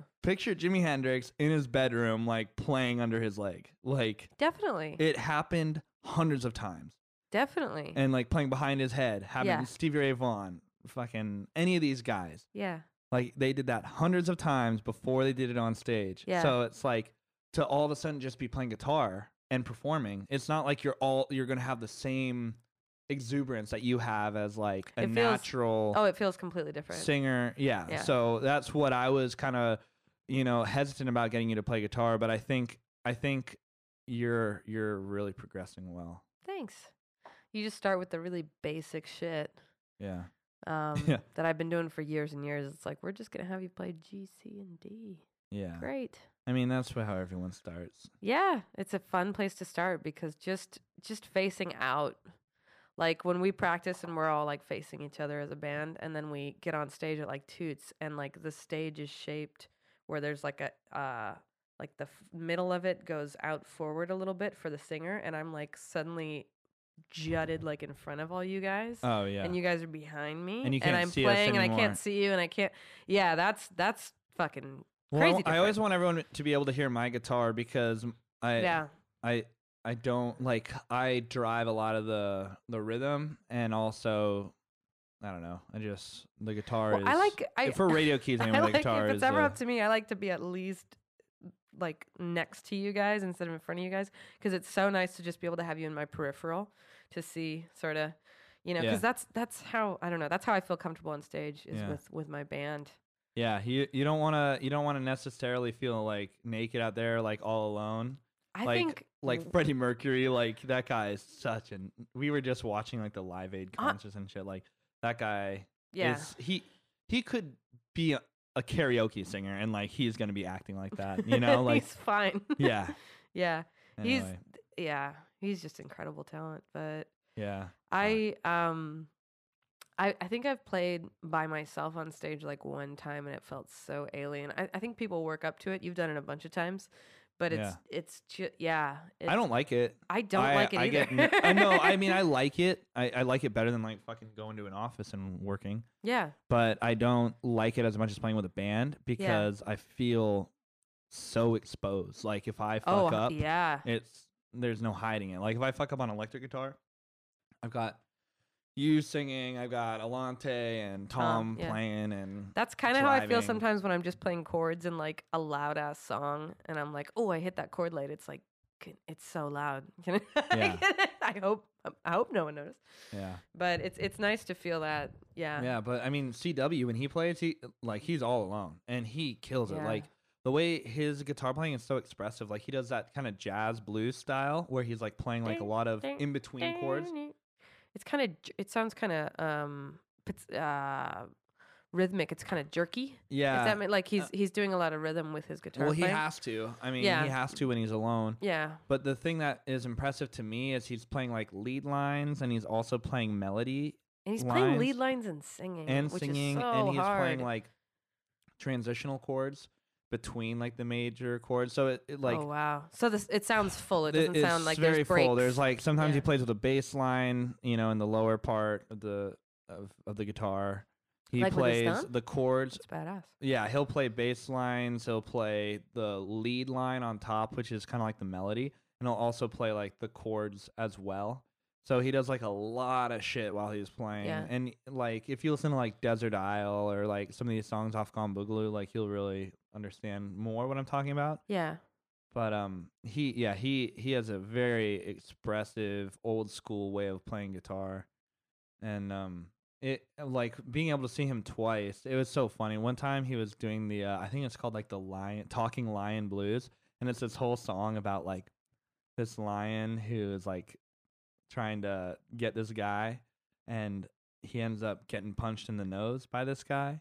The lion does? Yeah, and the lion is actually kind of a wuss, so he like gets all bummed out and like starts crying. He's like a cowardly lion. Yeah. He starts to cry. And the guy, being, you know, the classic human, he says, I'm going to fucking capture this lion and make a shit ton of money off him because he talks. So he like cages him. Oh, he's an actual talking lion. He's literally a talking lion. So he's trying to like get this lion talking, and then like he ends up getting back in the jungle, and he ends up going to court in front of all these animals who also talk, and like this animal court like puts this guy to prison. Imagine all but that. it's called the Talking Lion Blues, and like the first lyric is like, I was over in Africa mining for gold, and he was just he just got the giggle fits like in the middle of it, and like he couldn't stop laughing after. He was like, I was over in Africa, and just like started dying laughing every single time. Oh, he doesn't take himself too seriously. No, I the whole crowd was dying laughing. It was so funny. And he finally gets through the whole song, but like he also has like this very quick wit that he uses on stage that is really dry, and it's so funny. He says I think it's quoted on his website bio or somewhere, but he says something like I tend to kind of start telling background stories about the songs, and then I start rambling, and it's really just to entertain myself or something like that. And yeah, and he always wears like these white suits and stuff. I've seen him wear like other colors sometimes, but almost, I mean, when I've seen him play, he's always worn different shit. But like when he's doing like these televised things, he's always wearing like all white with a bow tie. Yeah. And oh shit, where was I going? He looks good. Yeah. Fuck. I like the idea of dressing up when you play music. Like when we play with other local bands and they're like, they look like they rolled out of bed. I'm a little like, come on, like there's got to be just a little bit of like like it's an honor to perform in front of an audience. I don't know. Yeah. Maybe it's old fashioned to me, but it's like I hate. Yeah, I like. You don't have to dress up, but Yeah. looking like a slob, I'm always a little like, come on, man, you know, Yeah. or whoever. Oh, I remember what I was going to say now. So he was like talking to this guy. He's like, I try to do something different, like different themes for all my albums. Like one, King Hokum is like all blues. Jungle Blues is like a more full band with the primitive horn orchestra, and they are like a little more full. And then Gone Boogaloo is like the one microphone concept with the electric guitar. Yeah. And then the guy's like, well, what are you going to do next? Like the most fucking loaded question. He's like, maybe I'll wear red. Just like little things he like doesn't that. think too much about it. Yeah. I like that. Anyway, I think we should play another song. We've been yammering. You wanted to play one off of Gone Boogaloo. I like the song Tomorrow Gonna Be Too Late because different from the other songs we played, it sounds really more influenced by like girl groups of the 50s and 60s, like doo-wop. It sounds like it almost sounds like Tears on My Pillow or like Silhouettes on the Shade, where it's just like it's almost like a sad love ballad, but it's also got that upbeat kind of like call and response doo-woppy 50s thing going on. And it also like has Everly it has Brothers. that guitar that I was talking about too. Like it has like a lot of that leading jazz choral style guitar. And great and, backups. I love that one part where he goes, leave me hanging round your gate. Get on away from there, dog. Like, yeah. He just has like these weird little like parts of his songs where he like kind of he is this narrates, character. Like yeah. he is in so much character when he sings. It goes back to like the Jungle Man, like King Hokum stuff. Like he's always in character when he sings, even when he does it live. Like when he sings this song live, he does the same thing. Yeah. It's just great. So it's kind of a different vibe. I like this song a lot. yeah, this one's Shows off different of colors colors of his. Gone Boogaloo. doo-woppy. I think it's his third like major release. I think you could consider it his fifth total release, but third major release. And it's called Tomorrow Gonna Be Too Late. What's that you say? And I'll come back again tomorrow. Girl, that's the same old thing you told me yesterday. I don't know what to say. Don't know what to do. The way you string along this poor old heart so true. You said that you love me, then leave me to hanging around your gate. Get on away from there, dog. Wow. But don't say tomorrow. Tomorrow gonna be too late.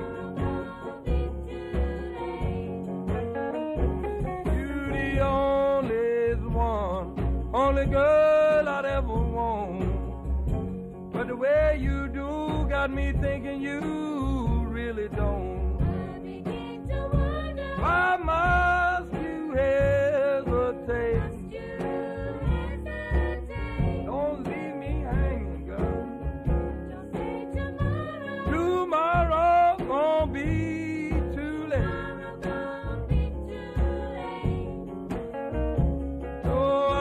That train a-coming, I heard the whistle blow. My mind began to wonder, should I stay or should I go? That train,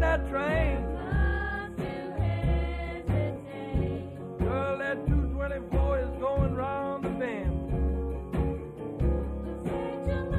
Tomorrow gonna be too late.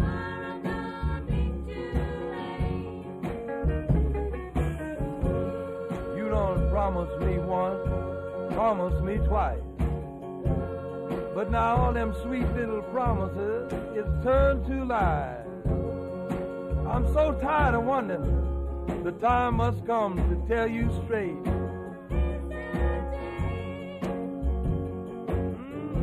Don't say tomorrow. Tomorrow gonna be too late. Sun gonna rise same as it ever done. But don't you call my name, mama, I'm gonna be gone. Too long, no, I can't wait. Yeah.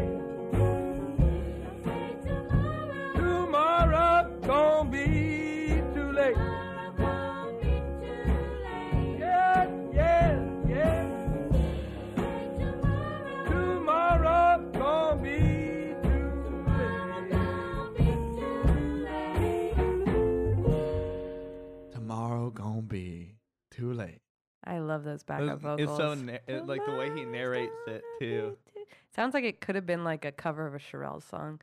I love it. And yeah, there's a lot of that talky carnival barker thing that he's doing. Yeah, he's not Oh, no, barking no. as much. He's just like, oh yeah, I guess a little bit, but he's like narrating it like almost Yeah, like that talk singing. yeah. It's very doo-woppy. Yeah, here's another song in this album that's very similar, and the way it's about him like dying in a car crash, Aww. and he's like talking about how he shouldn't have to go yet, and there's like he's got Yeah. too much stuff to do, and like all this kind of stuff, and it's the same kind of like narration. So there's a few like There's there's also a few lot songs of like that on this 60s album. pop songs that are about teenagers in Yeah. car crashes. Yeah. Interesting. Yeah, shit. You don't have to tell me twice about that. Or like if you think about the intro to like Run Around Sue. Here's my story, it's sad but true. Ooh. And then it's just like that because he's like talking and then they're singing and then they're Yeah. talking and then the backup singers are going and very, very I used to cover that song similar. all the It's time. such a good song. Yeah, I used to And then be it in a hip, yeah, I used to be in a Dun, dun, dun, 50s hip. cover band with Anna and Vince Jump and all Back. of them called Jump great Back. Yeah. band. That was one of the ones I sang. I love it. Love That's a classic. Dion. Yeah, Dion. Dion. I think he's like, what is he? It's just some Italian kid. Like, wait, let's see. Hold up. Definitely a one-hit wonder. No. What? How dare you? What? How dare Name another you. song without Googling it. What's another Hold on. song? Nope, you can't Google it. What's- They're trying to call me out.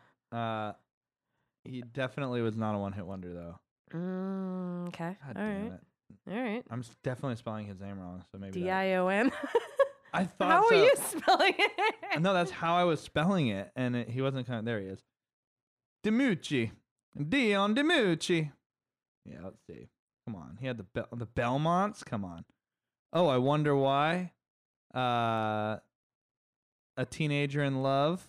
Oh, why Yeah. must I be a teenager? Yeah, Lonely Teenager. in The Wanderer. love?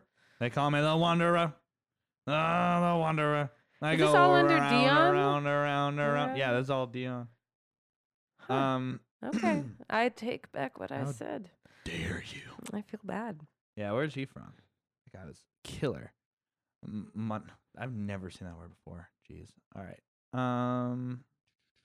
Yep, New York. That's what. Just as I thought. Yeah. Oh, Yeah. Anyway, super Italian dude, New York, Dion.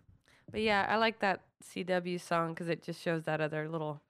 Because he's got a lot of influences that he kind of lets erupt in different songs in different Yeah. ways, and that one to me is like, oh, this is so 1950s, 60s like groups.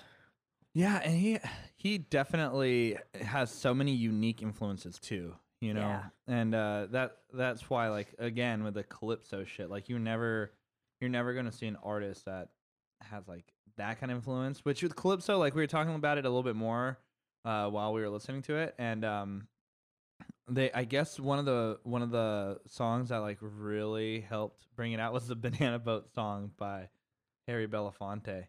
The Nice, Dale. great song. Yeah. And then I always think of like the Beetlejuice.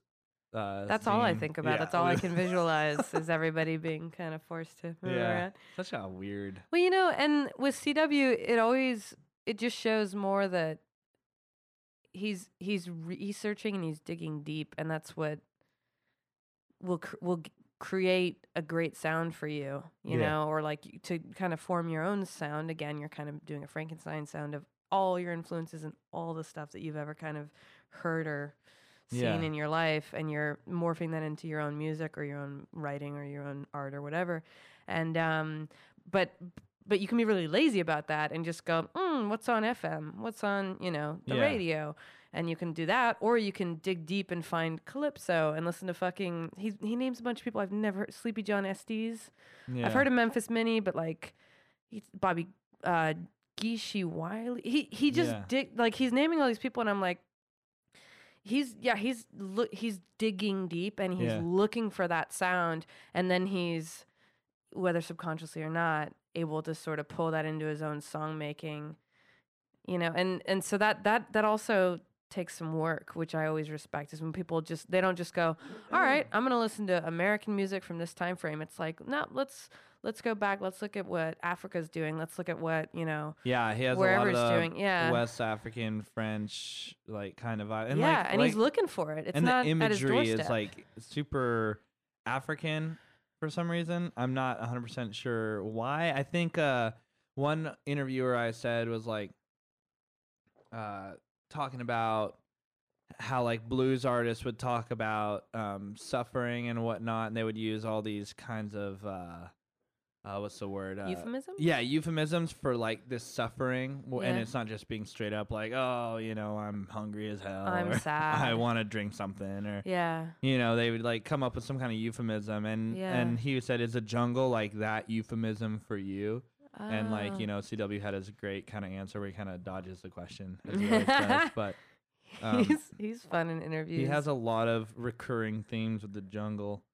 So whatever that might be, I think it has to. I think he has. He shared like an Instagram story the other day that was like this old ass book that was like, it was like the darkest Oh, I parts of saw it. Africa or Yeah, I something, saw and that. like you can just tell he has like this obsession with like He's that researching. crazy like Yeah. African jungle voodoo culture too, like especially with that like the Haitian like zombies and stuff. And we'll get into the zombie. Might as well. Fuck, we're here. The Like, Zombie's so cool. So the Zombie's a song. yeah, and that's the first song I heard by him. And so I've said in the past podcasts, like the way that I find artists is like usually I will either kind of dive through Instagram posts and Right. kind of like scroll through them and find artists I like and find their videos and then scroll through them and see if they mention other artists, if they're Yeah. playing with other artists. Oh, that's big. And I saw he was playing with an artist I like. I can't remember the artist that I found him through off the top of my head, but it was a few years back. And it was like, oh, an opening for us is CW Stone King, and I was like, who the hell's this guy? Like, Great name.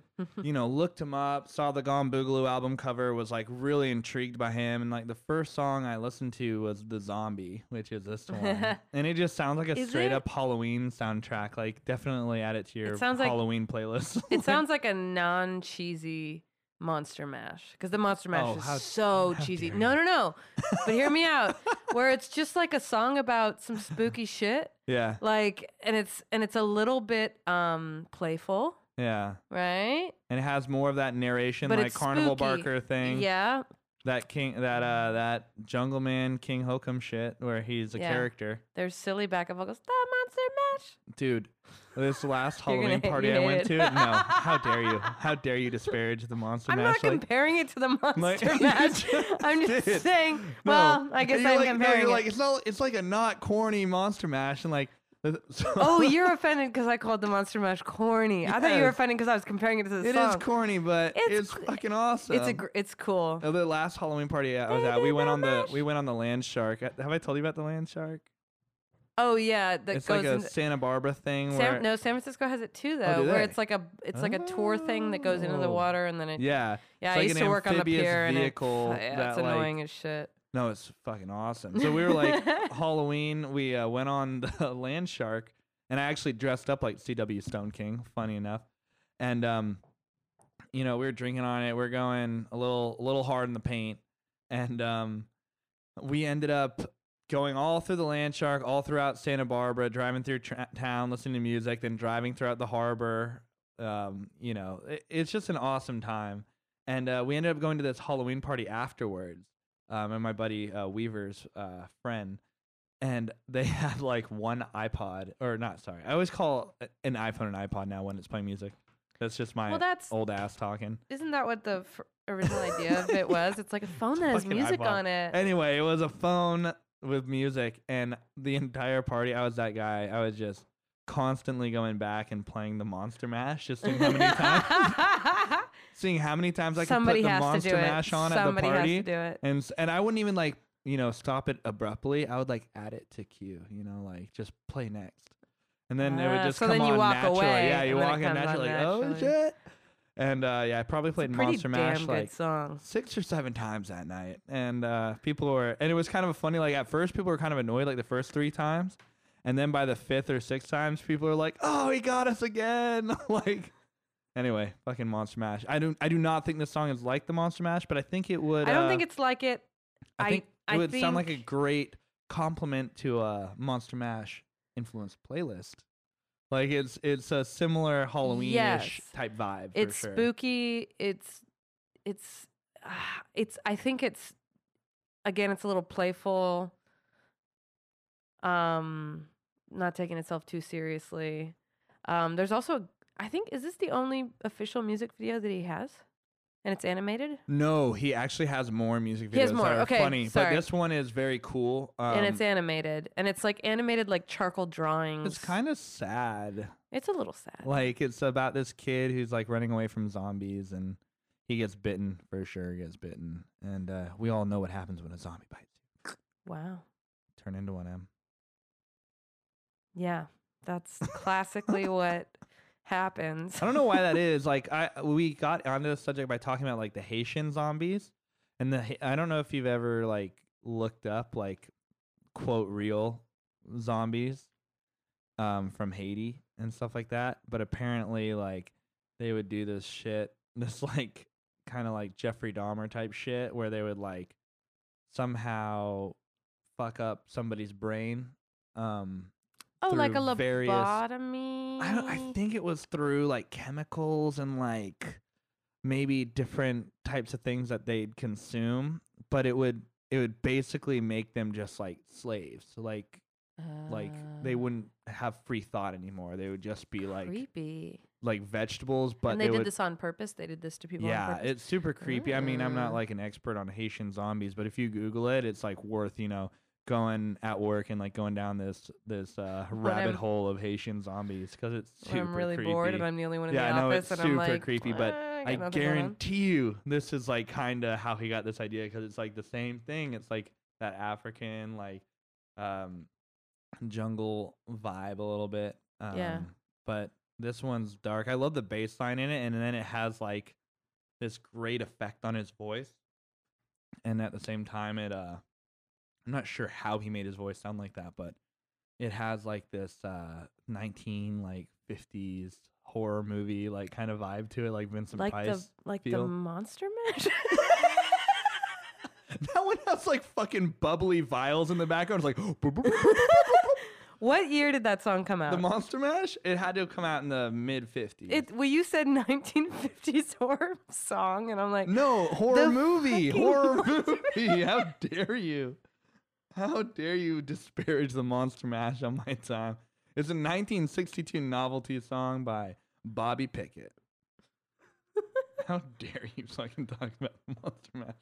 Anyway, it's a great song. am a Monster Mash proponent, and I'm a... I am too. I was just saying the recording. So CW's recording is a little... It's funny because it's from now, but it sounds more authentic. It's the one microphone approach that they were doing way back in the 1940s, 30s, It 20s. sounds like it was recorded in 1931.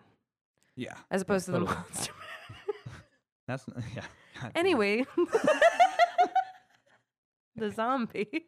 We can't all agree on the Monster Mash. This one, it's an American this one's treasure. off Gone Boogaloo too. It's the second track on the album, and it's called "The Zombie."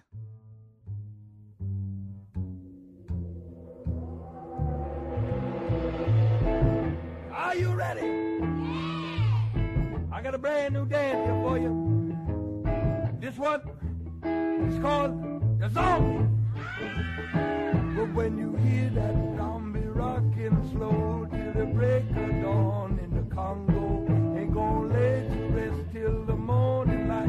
Gonna raise some sand in the dead of night. My mama hear them mumbling low.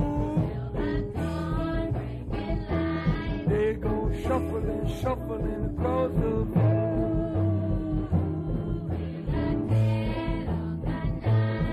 Can you hear the little children cry?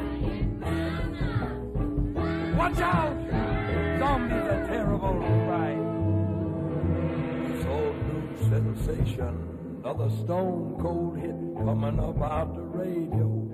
It goes so slow, it don't never quit.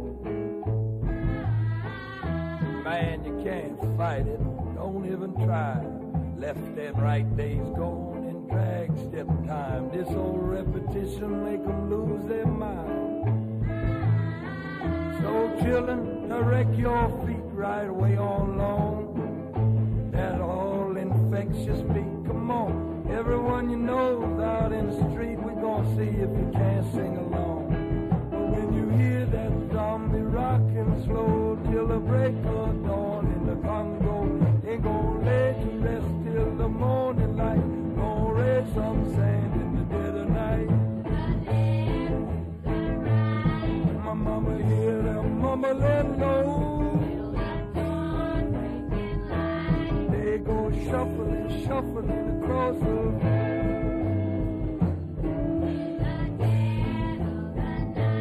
Can you hear the little children cry?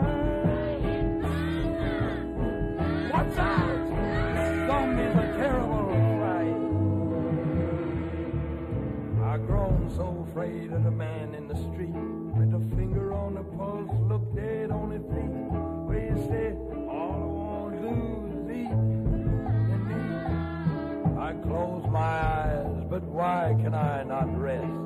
'Cause the fear of death that do not die unsettle me where I lie. That's why I bring 'em my best old slow-footed jump. Here rollin' with the things in the night go bump. I won't rid my head of all that nasty niggling jump. But when you hear this zombie rockin' slow till the break of dawn in the Congo, ain't gonna lay to rest till the morning light. Gonna raise some sand in the dead of night.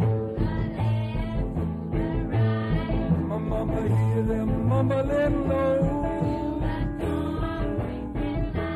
They go shuffling, shuffling across the floor.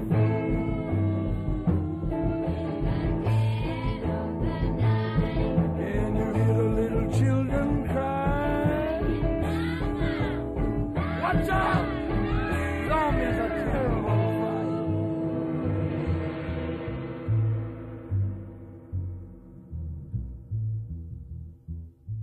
Me and Oski are a podcasting pair. We're a tradition. Can't keep him away. He's an American treasure. I think he is. I think he would agree. Yeah. Many would agree. He's sitting on Stuart's lap for the last maybe 20 minutes, just quietly being a part of things. Yeah. Yeah. So anyway, we kind of reached this realization, like we were playing these artists' music and they're technically downloadable podcasts. So like I was thinking, I was like, is this legal? I fucking Googled it. Are we going to go to jail? Turns out it's not legal. Yeah. So I looked it up and like went through it in quite a good amount of detail. Right. And the only way that you can get permission to play an artist's music in a podcast that you can download, which is technically redistribution, so it's not like the same thing as like playing a cover song in a bar, where it's like covered by the bar's It's more like music putting license. a cover song on your album. Yeah. Where you have to... or being Napster for like fucking naps. Anyway, we so I looked it up and it's like the only way that you can do it is if you contact the artist and get their permission. Which I was like, you hit me up and I was at work and you were like, we have to start emailing the bands and asking if we can play their songs. And I was like, well, that's fucking batshit and it's not going to work. And sure enough, we start emailing bands and they start writing back, or their manager starts writing back and going, yeah, sure, go for Immediately. Like every single artist that we've contacted has come back to us and been like, oh, super stoked. Yeah, do it. And you wrote a great email. It's like, hey, we do this super tiny podcast. We are just trying to bring attention to bands that are maybe, not that they're up and coming necessarily, but maybe they're, underground just or under they're the small. national radar. We Like they're not, they're under the radar in the, yeah. And then people should hear them. The zeitgeist. People should know more of their story besides just hearing a song in the, Well, people should also have an outlet to like hear music beyond like top 40 shit Yeah. and MTV and Yeah. like they should be able to find a podcast. We'll dig and then, you know, can listen. Yeah. Not everyone. I mean, a lot of the artists that I've heard that I really like are from radio shows on FM radio or AM radio even. Yeah. That's like, oh, and here's the Alabama Shakes playing Hold On. Yeah, they're Like the amazing. first time I heard that was like some random ass radio show driving Produced south to by Santa Jack Barbara and White. Santa Maria. And I'm like, oh, this is fucking so awesome. good. Yeah. So good. So Yeah. I think that's why I really wanted to do this. And also I just knew it would lead to like talking about music and being able to Which have we do anyway. Like Why not record it? This is literally what we would do anyway. Like, we would just here sit and- yeah. across the table, we'd drink some wine, we'd Yeah. play some music, we'd show each other some music. We just Yeah. wouldn't focus on one person for 2 hours, or Mhm. maybe we would. I don't know. Maybe we would. But it's all positive basically. And you put in that email or all the emails that we sent out, Yeah. it's like, hey, we just want people to hear this guy or this girl. we just And want to share the love. Like we just want to share the love. We're not like, making we're not making any money. money. Like maybe one day we'd make money, but at that point, I feel like these artists would be rooting for us to do it because it's like Yeah. they know that we're doing it. Yeah. You'd From want to a be. from like pure intentions. We're not like We just "Oh, like you How are we guys." gonna monetize CW Stone King for our Yeah. own interests? It's No, like, we just and it's and we just want to get the music out there. And I was so pleasantly surprised at all the positive, like, yeah, go for it. Use our that we got from artists that we won't yet mention because we'll Yeah. cover them in the next couple weeks. But it was such a red light when you said that, and I was like, shit. Oh, I thought we were fucked. And then like- it was such a green light when we started hitting up those bands or their managers or whatever, and everyone was like, hey, yeah, play the songs, like, you know. Yeah. Don't be an asshole. No one said that, but it's like Yeah. it's understood. It's like don't be an asshole. Don't overuse them. Don't use them in a weird way. And it's like no. It's just a love fest. We're talking about how yeah. great they are. I mean, we've had and a we're few showcasing podcasts where them. we kind of like maybe we talk a little bit junk about the way that they react to like critique. Like I know when we were talking about the Red Walls, like we kind of dogged them a little bit for I like just quoted them in their interview. no, like but then and they were, I mean I was the one who but was they were like, like 20 years old. I'm so like, it was how are you "Uh." mad that you sound like the Beatles? You know, like that, Yeah. like I would kind of like that's the worst that we do. Like we're not playing these artists because we hate them. Like No, we're playing them because we're we playing love them them. we love Yeah. them and we listen to them. It's music that I listen Yeah. to when I wake up in the morning and when I'm at work Yeah. and when I'm walking around, and like it's something that you want to share. It's a very Yeah, and unique thing to I share went through music. like a 6-month period where I was listening to almost only CW Stone King. That's I swear, awesome. yeah. Yeah. He reminded me of Tom Waits a lot, and how unique he was. How You went through a pretty deep, yeah, maybe 2-year Tom Waits yeah. binge. How gifted Yeah. a lyricist Tom Waits is. Like CW reminded me of that. The Yeah. uniqueness about him Yeah. reminded me of that. Like. Also, the Creating way his that Tom own Waits is very character. theatrical. Like, kinda reminded me. Theatrical. Speaking of fucking Tom Also, Waits, the way he talks. The Ballad of Buster Scruggs on Netflix. Let's watch it tonight. Yeah, I'm down. I watched it like last The night. night is young. I'm down. You watch it again? No, it's awesome. It's like I'm in. 6 vignettes about the Wild West. The first one is about like this dead-eye sharpshooter / singer. Who's Tom just, Waits? No. Oh, okay. It's one of the Sounded pretty dudes spot from on. Oh Brother Where Art Thou? I one of the love- backup singers. I love those guys. And it's about him. God, we should watch that. And there's finally, just being the baddest guy in the West. Yeah. And how that's kind of a life cycle in and of itself. Like you're never always going to be the baddest man. And Yeah. then the second one, oh geez, what's the second one about? The second one I think was about like this armless, legless orator who like goes around and he's like giving these beautiful speeches, like he's doing like the Lincoln speech from the Gettysburg Address, and Yeah. he's like doing Shakespeare, and like he's traveling from town to town, and as he travels from town to town, like the crowds get smaller and smaller and smaller, and like the impresario who's like hosting him and dragging his ass around and feeding him, and like because he has no Yeah. arms and no You're legs, right, like, right. Yeah. and how like you're only as good as your last show, basically, and like Oh, wow. then there's they're a getting Tom worse. Waits one where he's like a prospector trying to find gold, Oh, wow. and it's fucking awesome. It's just a great And Tom it's the Waits. Coen brothers, right? Yes, the Coen brothers, Dude, and can't go Tom wrong. Waits just kills it in this one man show, like basically. Yeah. And I just love Tom Waits so much. Wasn't he in? He was in. Was he in Coffee and Cigarettes? He's in another film. He was in Coffee and Cigarettes. Yeah. He was also in gosh darn it. That one Denzel, I think it's Denzel Washington, where he's blind. What? Fuck. Hold up. I think it's Denzel Washington. What's that movie called?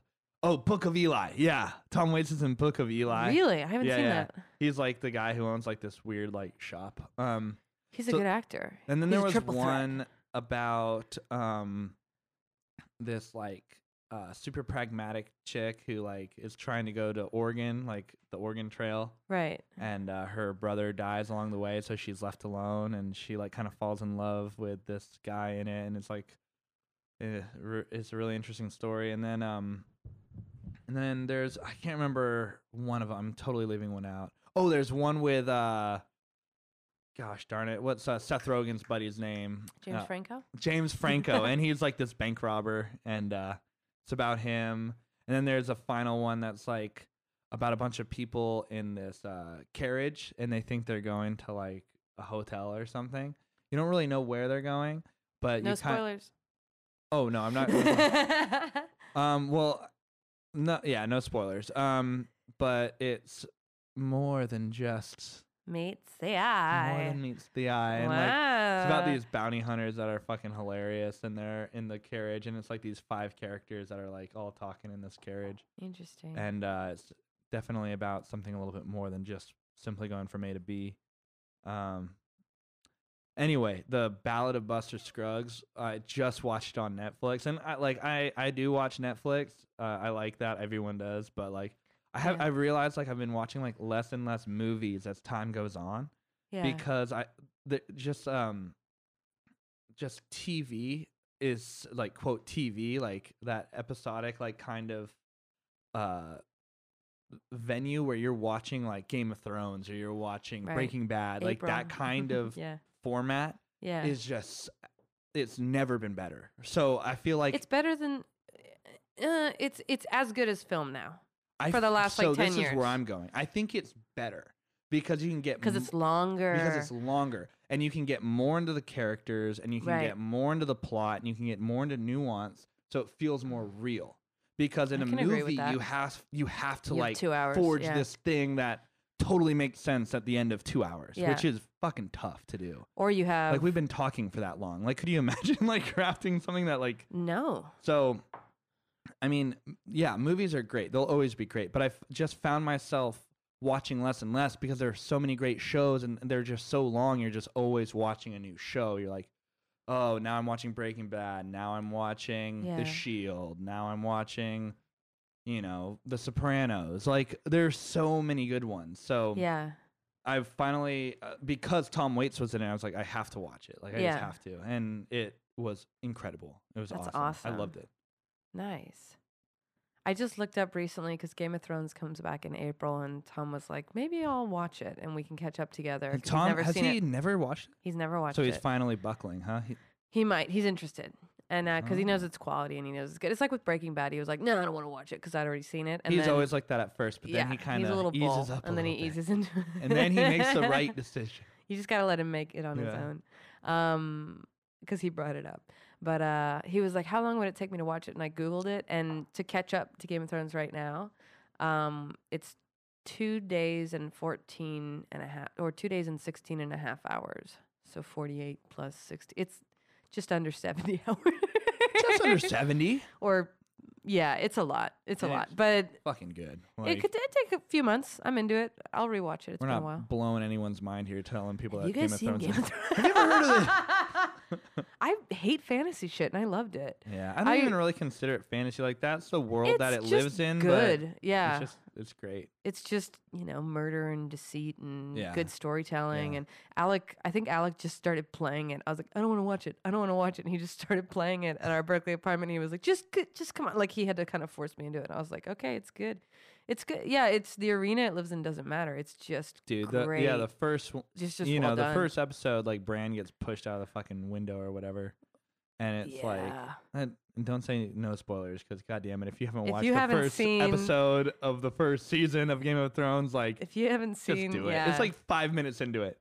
Anyway, they push his ass out, and I was like, oh shit, this show They is just for pushed real. a kid out of a window. Yeah, they're I not love messing it. around in Yeah. this show. Yeah, and No, I it's good. I love a little. because I love watching kids get pushed out of windows. I love it. Yeah. No, no, I just like the not being afraid to be maybe too dark or too. I don't know. Anyway, but Anyway, we're Moving gonna wrap this up. yeah, let's play one last song. I did want to play a lot of his King Hokum stuff, but I think for me, like the music that stands out the most and speaks the most for CW is his Jungle Blues and Gone Boogaloo, because Yeah. that's when he really starts to peak Find and his voice. find Yeah. himself. So you should definitely check out King Hokum, and if you like just traditional blues, like he does a lot of traditional blues in those, and Yeah. you'll really like it. But really quick before we get to that song, I want to do some Radio Keys news. Basically, we're just booking shows, and we have our studio that we just set up. We have, rehearsals lined up. We since I just moved, I have like a rug I just brought in there, and a bunch of wall art. We're that we're gonna hang up. nesting in our new studio lockout. Yeah. We're nesting. We're decorating. Our first practice with the four of us in that studio is tomorrow. Yeah. And that's when we're going to drink the champagne. Oh shit. Yeah, I got Gonna Frank pop Family bottles. champagne. Sorry, everyone in Napa's cringing. Sparkling wine. Yeah. It's on, not em. champagne and well, that's fine. First you disparage the Whatever. Monster Mash, then you disparage champagne. And then I called California wine champagne like a goddamn monster. Yeah. Anyway, so we yeah, just also have some exciting new booking news. Like we just booked Lagunitas Brewery in Petaluma on February 24th. our buddy Ann can come to that. She lives there. Yeah. Yay. Shout out, Ann. Ann. And the big one's coming up is we have a acoustic duo show, so we're throwing it back to our old days. in me Berkeley and Emily, in like a week, right? on the 7th, on December 7th at Donkey Soon. Goat from 6 to 9. It's going to be an awesome event. It's free. There's food, there's wine, there's art, and It's like there's a us. It's a First Fridays thing, so there's an art aspect to it. There's gonna be Yeah. some local artists showcasing, and then there'll be plenty of wine, and and we'll Emily be and playing I, for we like always dive. ever. We dig deep into our playbook when we play duo we're gonna shows. we're gonna 100% gonna play the Shada song and a Oh, bunch yeah, of other yeah. songs we never play live. like You we wrote these guys, songs like 10 years ago, and Oh, we're yeah. we're gonna play them. some weird stuff. And then we have a bunch of shows in December. Actually, we have Vinny's. Vinny, December 21st. That's the next holiday one? ham jam. Okay, so the Holiday Ham Jam is going to be a huge show. Yeah, that's in Concord on the 21st, and then the 23rd on a Sunday night is Bolinas. Yeah, Smiley's. but wait, the Ham Jam though, that one's going to be huge. We have Rossmore opening, then I think Mama Mama Foxy Foxy opening, and then Rossmore, us. and then Overland. Overland, What our more could you boys. ask for? And it's going to be the Mountain Vibe family is going to be there. I love every single one of those bands. Yeah. as people and as bands. Yeah, and it's just gonna be It's an gonna be a love incredible fest. experience. If you have never been to Mountain Vibe or heard of Mountain Vibe before, I think you should kind of wet your beak, so to speak. Just meet Damn, all the look at me people. rhyming. We're so Just come out to this. English and is our only language.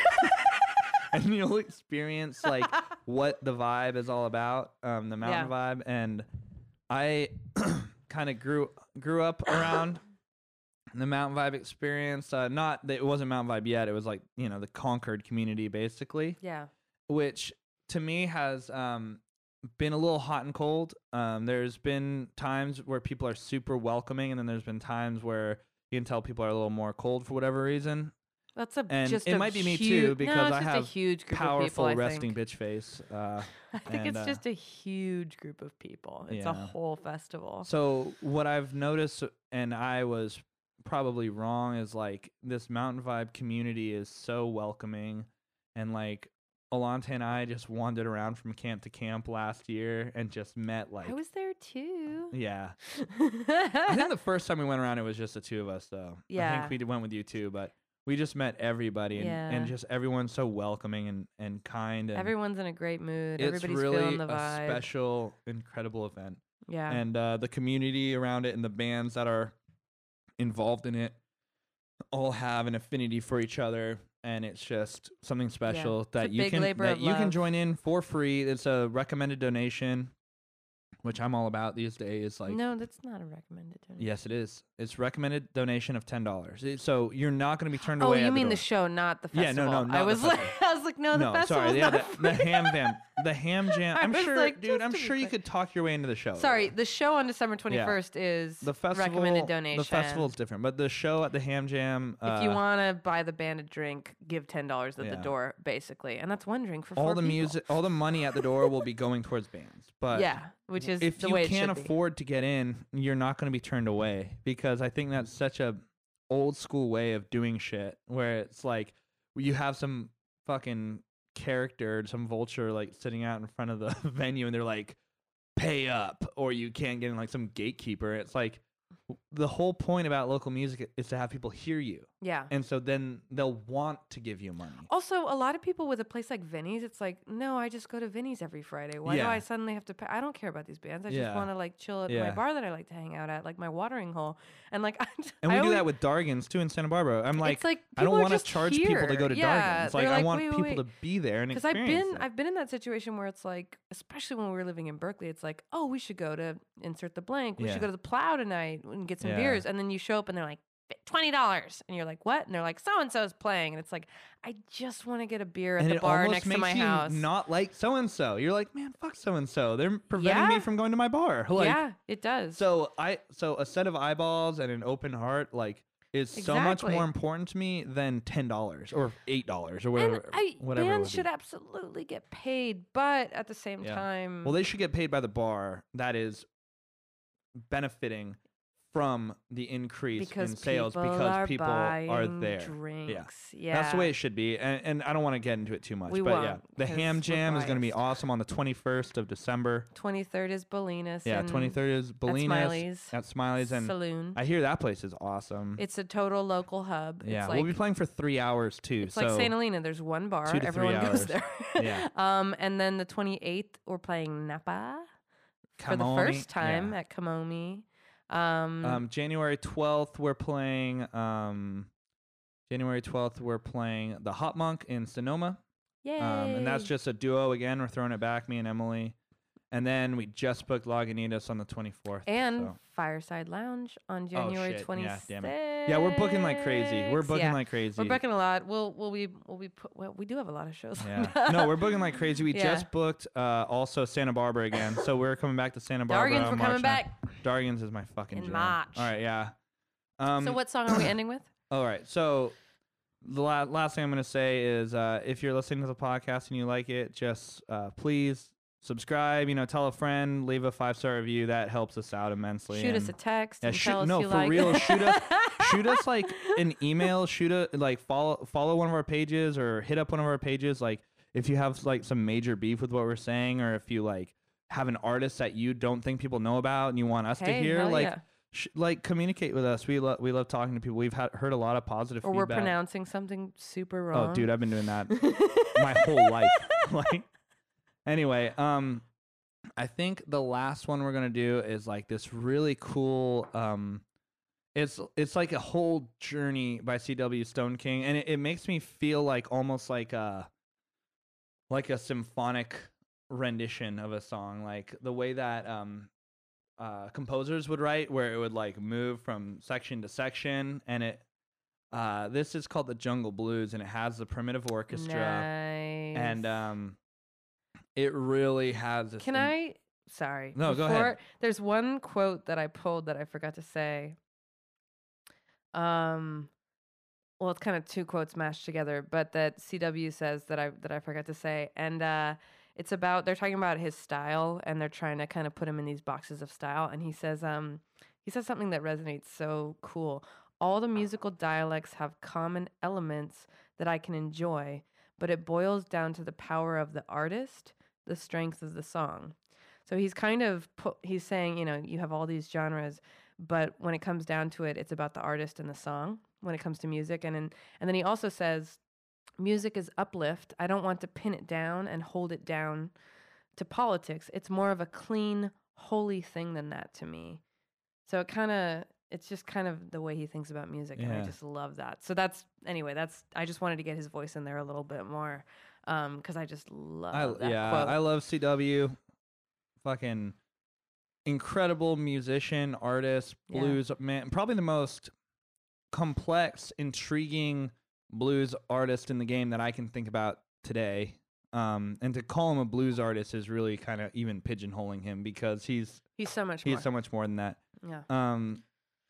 He is still relatively unknown. You know, he's flying under the radar. Yeah, you walked on stage and said hi I walked to him. on stage and said hi to him. That, Like, if that says it all. He's an incredible personality, and as much as all that, he's like he seems like a nicer, even kinder human being than that. Yeah. So like, I super support him. I want the best for him, and whenever he's in town, I'm always gonna go see him. So. Yeah. This last Hope one. y'all dug him. Yeah, I hope so. This one is called The Jungle Blues by CW Stone King.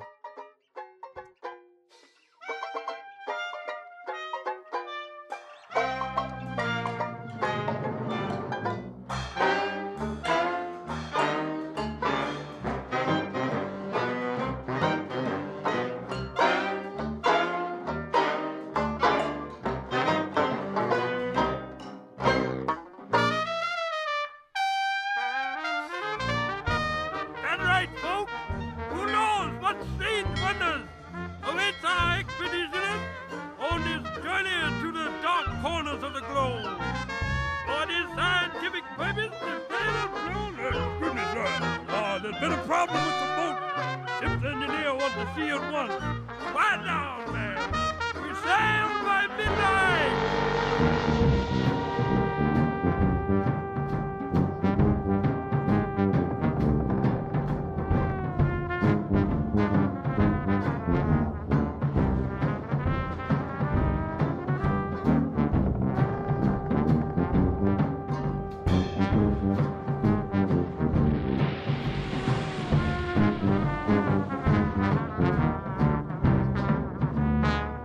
And I went out sailing for the Congo in a sloop called the Mississippi Song.